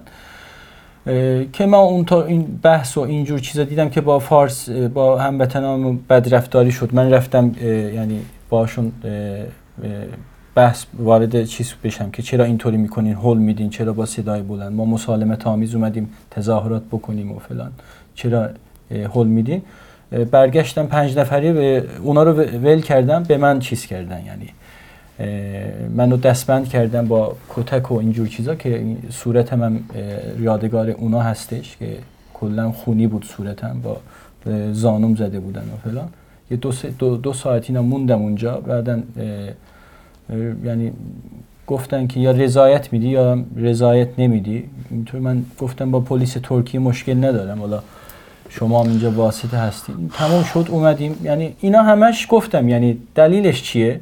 دلیلش اینه که اینا نمیبینن. آره حتما که میبینن که جمهوری اسلامی اونجا دختر میکشه، بچه 8 ساله میکشه، ولی گفتم بوی نفت و گاز اجازه نمیده که حقیقتو کاملتر واضح‌تر ببینیم. I mean, you know, you don't have to give us the whole political history lesson. I'm sorry to put this on you, but isn't the government of Turkey in opposition to the regime of Iran? But you're saying that on a day-to-day granular level, even if Iranians want to demonstrate against the regime that the government of Turkey supposedly is against, the Turkish government will repress those protests. دقیقاً یعنی هیچ اجازه ندادن. هفته پیشش هم بگید 1 ساعت اجازه دادن. یعنی من 7 روز قبل که درگیر شدم، از اون 10 روز قبلش هم یه پروتست اولی داشتیم اونجا، 1 ساعت اجازه دادن. جالبه ما هم یه بیلبورد های اینطوری چیز کردیم، یه چیزایی نوشتیم و لاتین و فارسی و اونایی که سلوگان های شعارهای غیر فارسی نوشته بود همه رو میگرفتن، پاره میکردن، میگفتن که حق نداریم که شعارهای انگلیسی زبانی و یا ترکی بنویسیم. میگفتم دلیلش چیه؟ میگفت که اینطوریه، قانون اینه. یعنی اینا وقتی فکر میکنی یعنی قانون چیه؟ قانون اینو نمیگه. پروتستی یعنی اینکه هر زبانی که هست، هر چیزی که بتونی قابل یعنی فهمترش کنی اعتراضتو بنویسی. یعنی اینا رو از کجا نوشتن؟ It's the opposite of freedom of expression. So even when you have a protest where they give you an hour, you can't, we're going to police which kind of signs you can have. That's kind of shocking because this is a global, international city full of tourists, European. What are the reasons they give? I mean, when the police were attacking you at the protest and cut your face, what were they saying to you about what you're doing wrong? من دقیقاً گفتم من مشکلم چیه، ایرادم چیه. من گفتم که راضی بودم که بهتون فوش بدم، شما رو هول بدم، شما رو بزنم، شما با من اینطوری رفتار کنید. گفتم من الان تو شوک هستم. گفتم هیچ نمیدونم چرا کتک خوردم، صورتم اینطوری شد. یعنی گفتم که من تبریزی هستم، پدران من توی جنگ چاناکاله ترکیه شهید دادن، چندین شهید تبریزی است توی چاناکاله. خب گفتم که من به هیچ عنوان نمیتونم، یعنی اهل این نیستم که بخوام برای امنیت کشوری مثل ترکیه ضرری داشته باشم. این یک. دوم اینکه اینجا کشور دموکراتیکه، اینجا کشور آتاتورک، کشوری که آتاتورک ساخت، یعنی آتاتورکی که در هر گرد شاید برای دنیا 1 بار تکرار بشه که اون برای این گرن آتاتورک برای ترکیه یعنی اتفاق افتاده. گفتم آتاتورک اینطوری نگفته، اینطوری یعنی تو قانون اساسی ترکیه اینجور رفتارها نیست، اینجا مهد آزادی، یعنی همه میان اینجا که بتونن حرفشون رو بزنن. یعنی هیچی نگفتم، یعنی میگفتن که تو به تو چند بار گفتیم که اجازه نداری چیز کنی، اعتراض کنی، تو حرف نفهمیدی، ما تو رو اینطوری چیز، ما هم تو رو نزدیم، تو مقاومت نشون دادی و فلان، در صورتی که من مقاومتی نشون ندادم. 5 نفر افتادن رو جون من و من I mean, the thing is that, I mean, there's people probably listening right now thinking it sounds naive. Of course, we know, we've heard Turkey is not the most free place. Of course, there's been journalists and writers and dissidents who've been detained or disappeared. All of these things we've heard about Turkey. But it's usually when, in my impression, it's usually when they are in opposition to the Turkish state, not to the Iranian state. It's interesting. Again, I'm shocked that they would, that the level of suppression of protest or expression against Iran would occur here. It's very telling. It suggests that there's, well, everything is not what you see in terms of who wants the Islamic Republic of Iran to continue and who doesn't, right?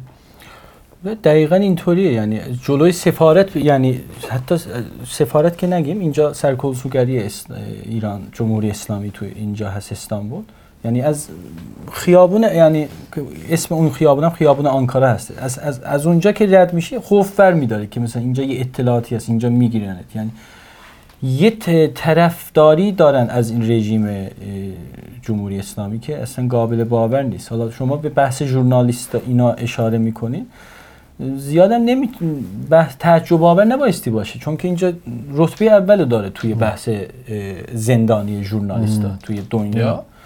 یعنی رتبه اول اینجا، یعنی از حکومت هم نباشی بخوای یه انتقادی بکنی، یه قوانین جدید هم اضافه کردن، قوانین سانسور. یعنی بخوای مثلا یه توییتی بزنی که مثلا استانداری یا پلیس یا مثلا حکومت، دولت، وزیر فلان با من اینطور رفتار کرد، من شکایت میکنم، اعتراض دارم، تو رو میگیرن میبرن زندان. یعنی قوانین، یعنی رفته که میگم برمیگردیم به سوال اول، میگین که چه تفاوتی داره، چرا اینه فلان.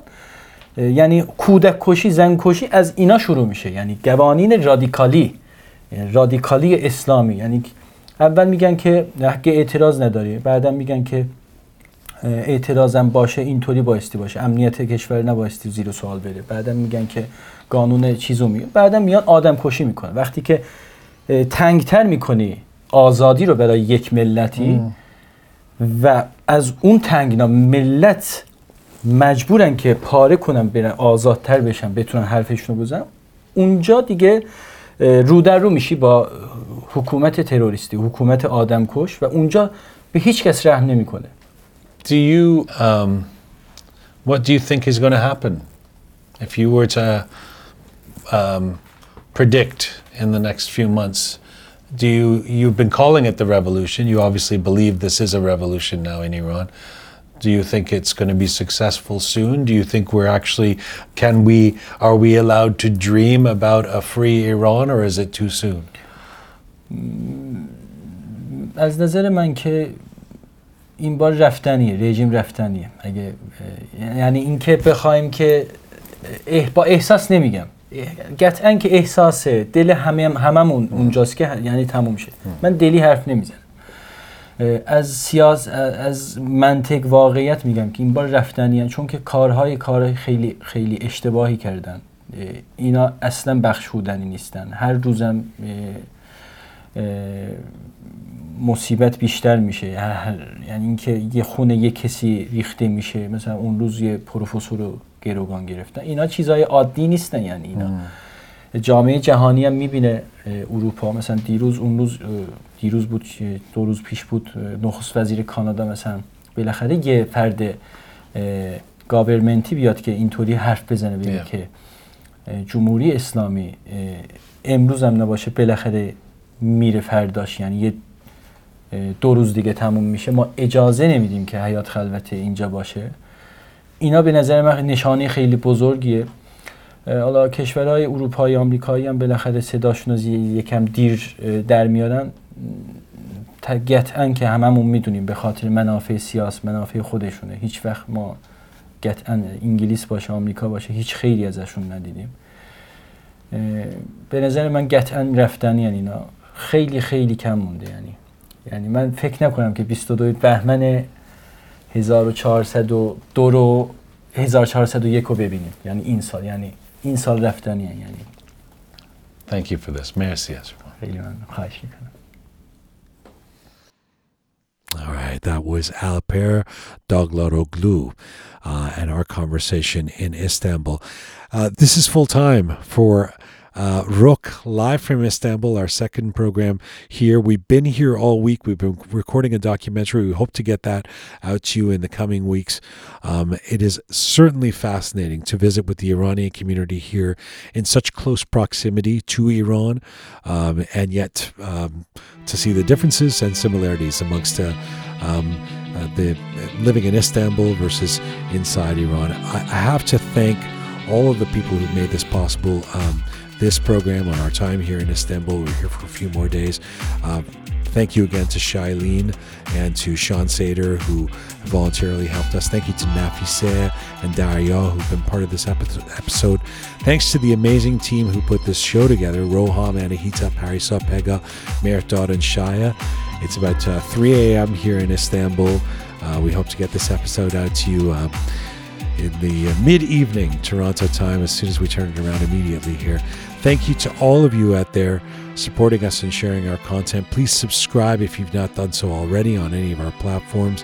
You can always find me on Instagram at Giango Meshi. Mizun Mashi.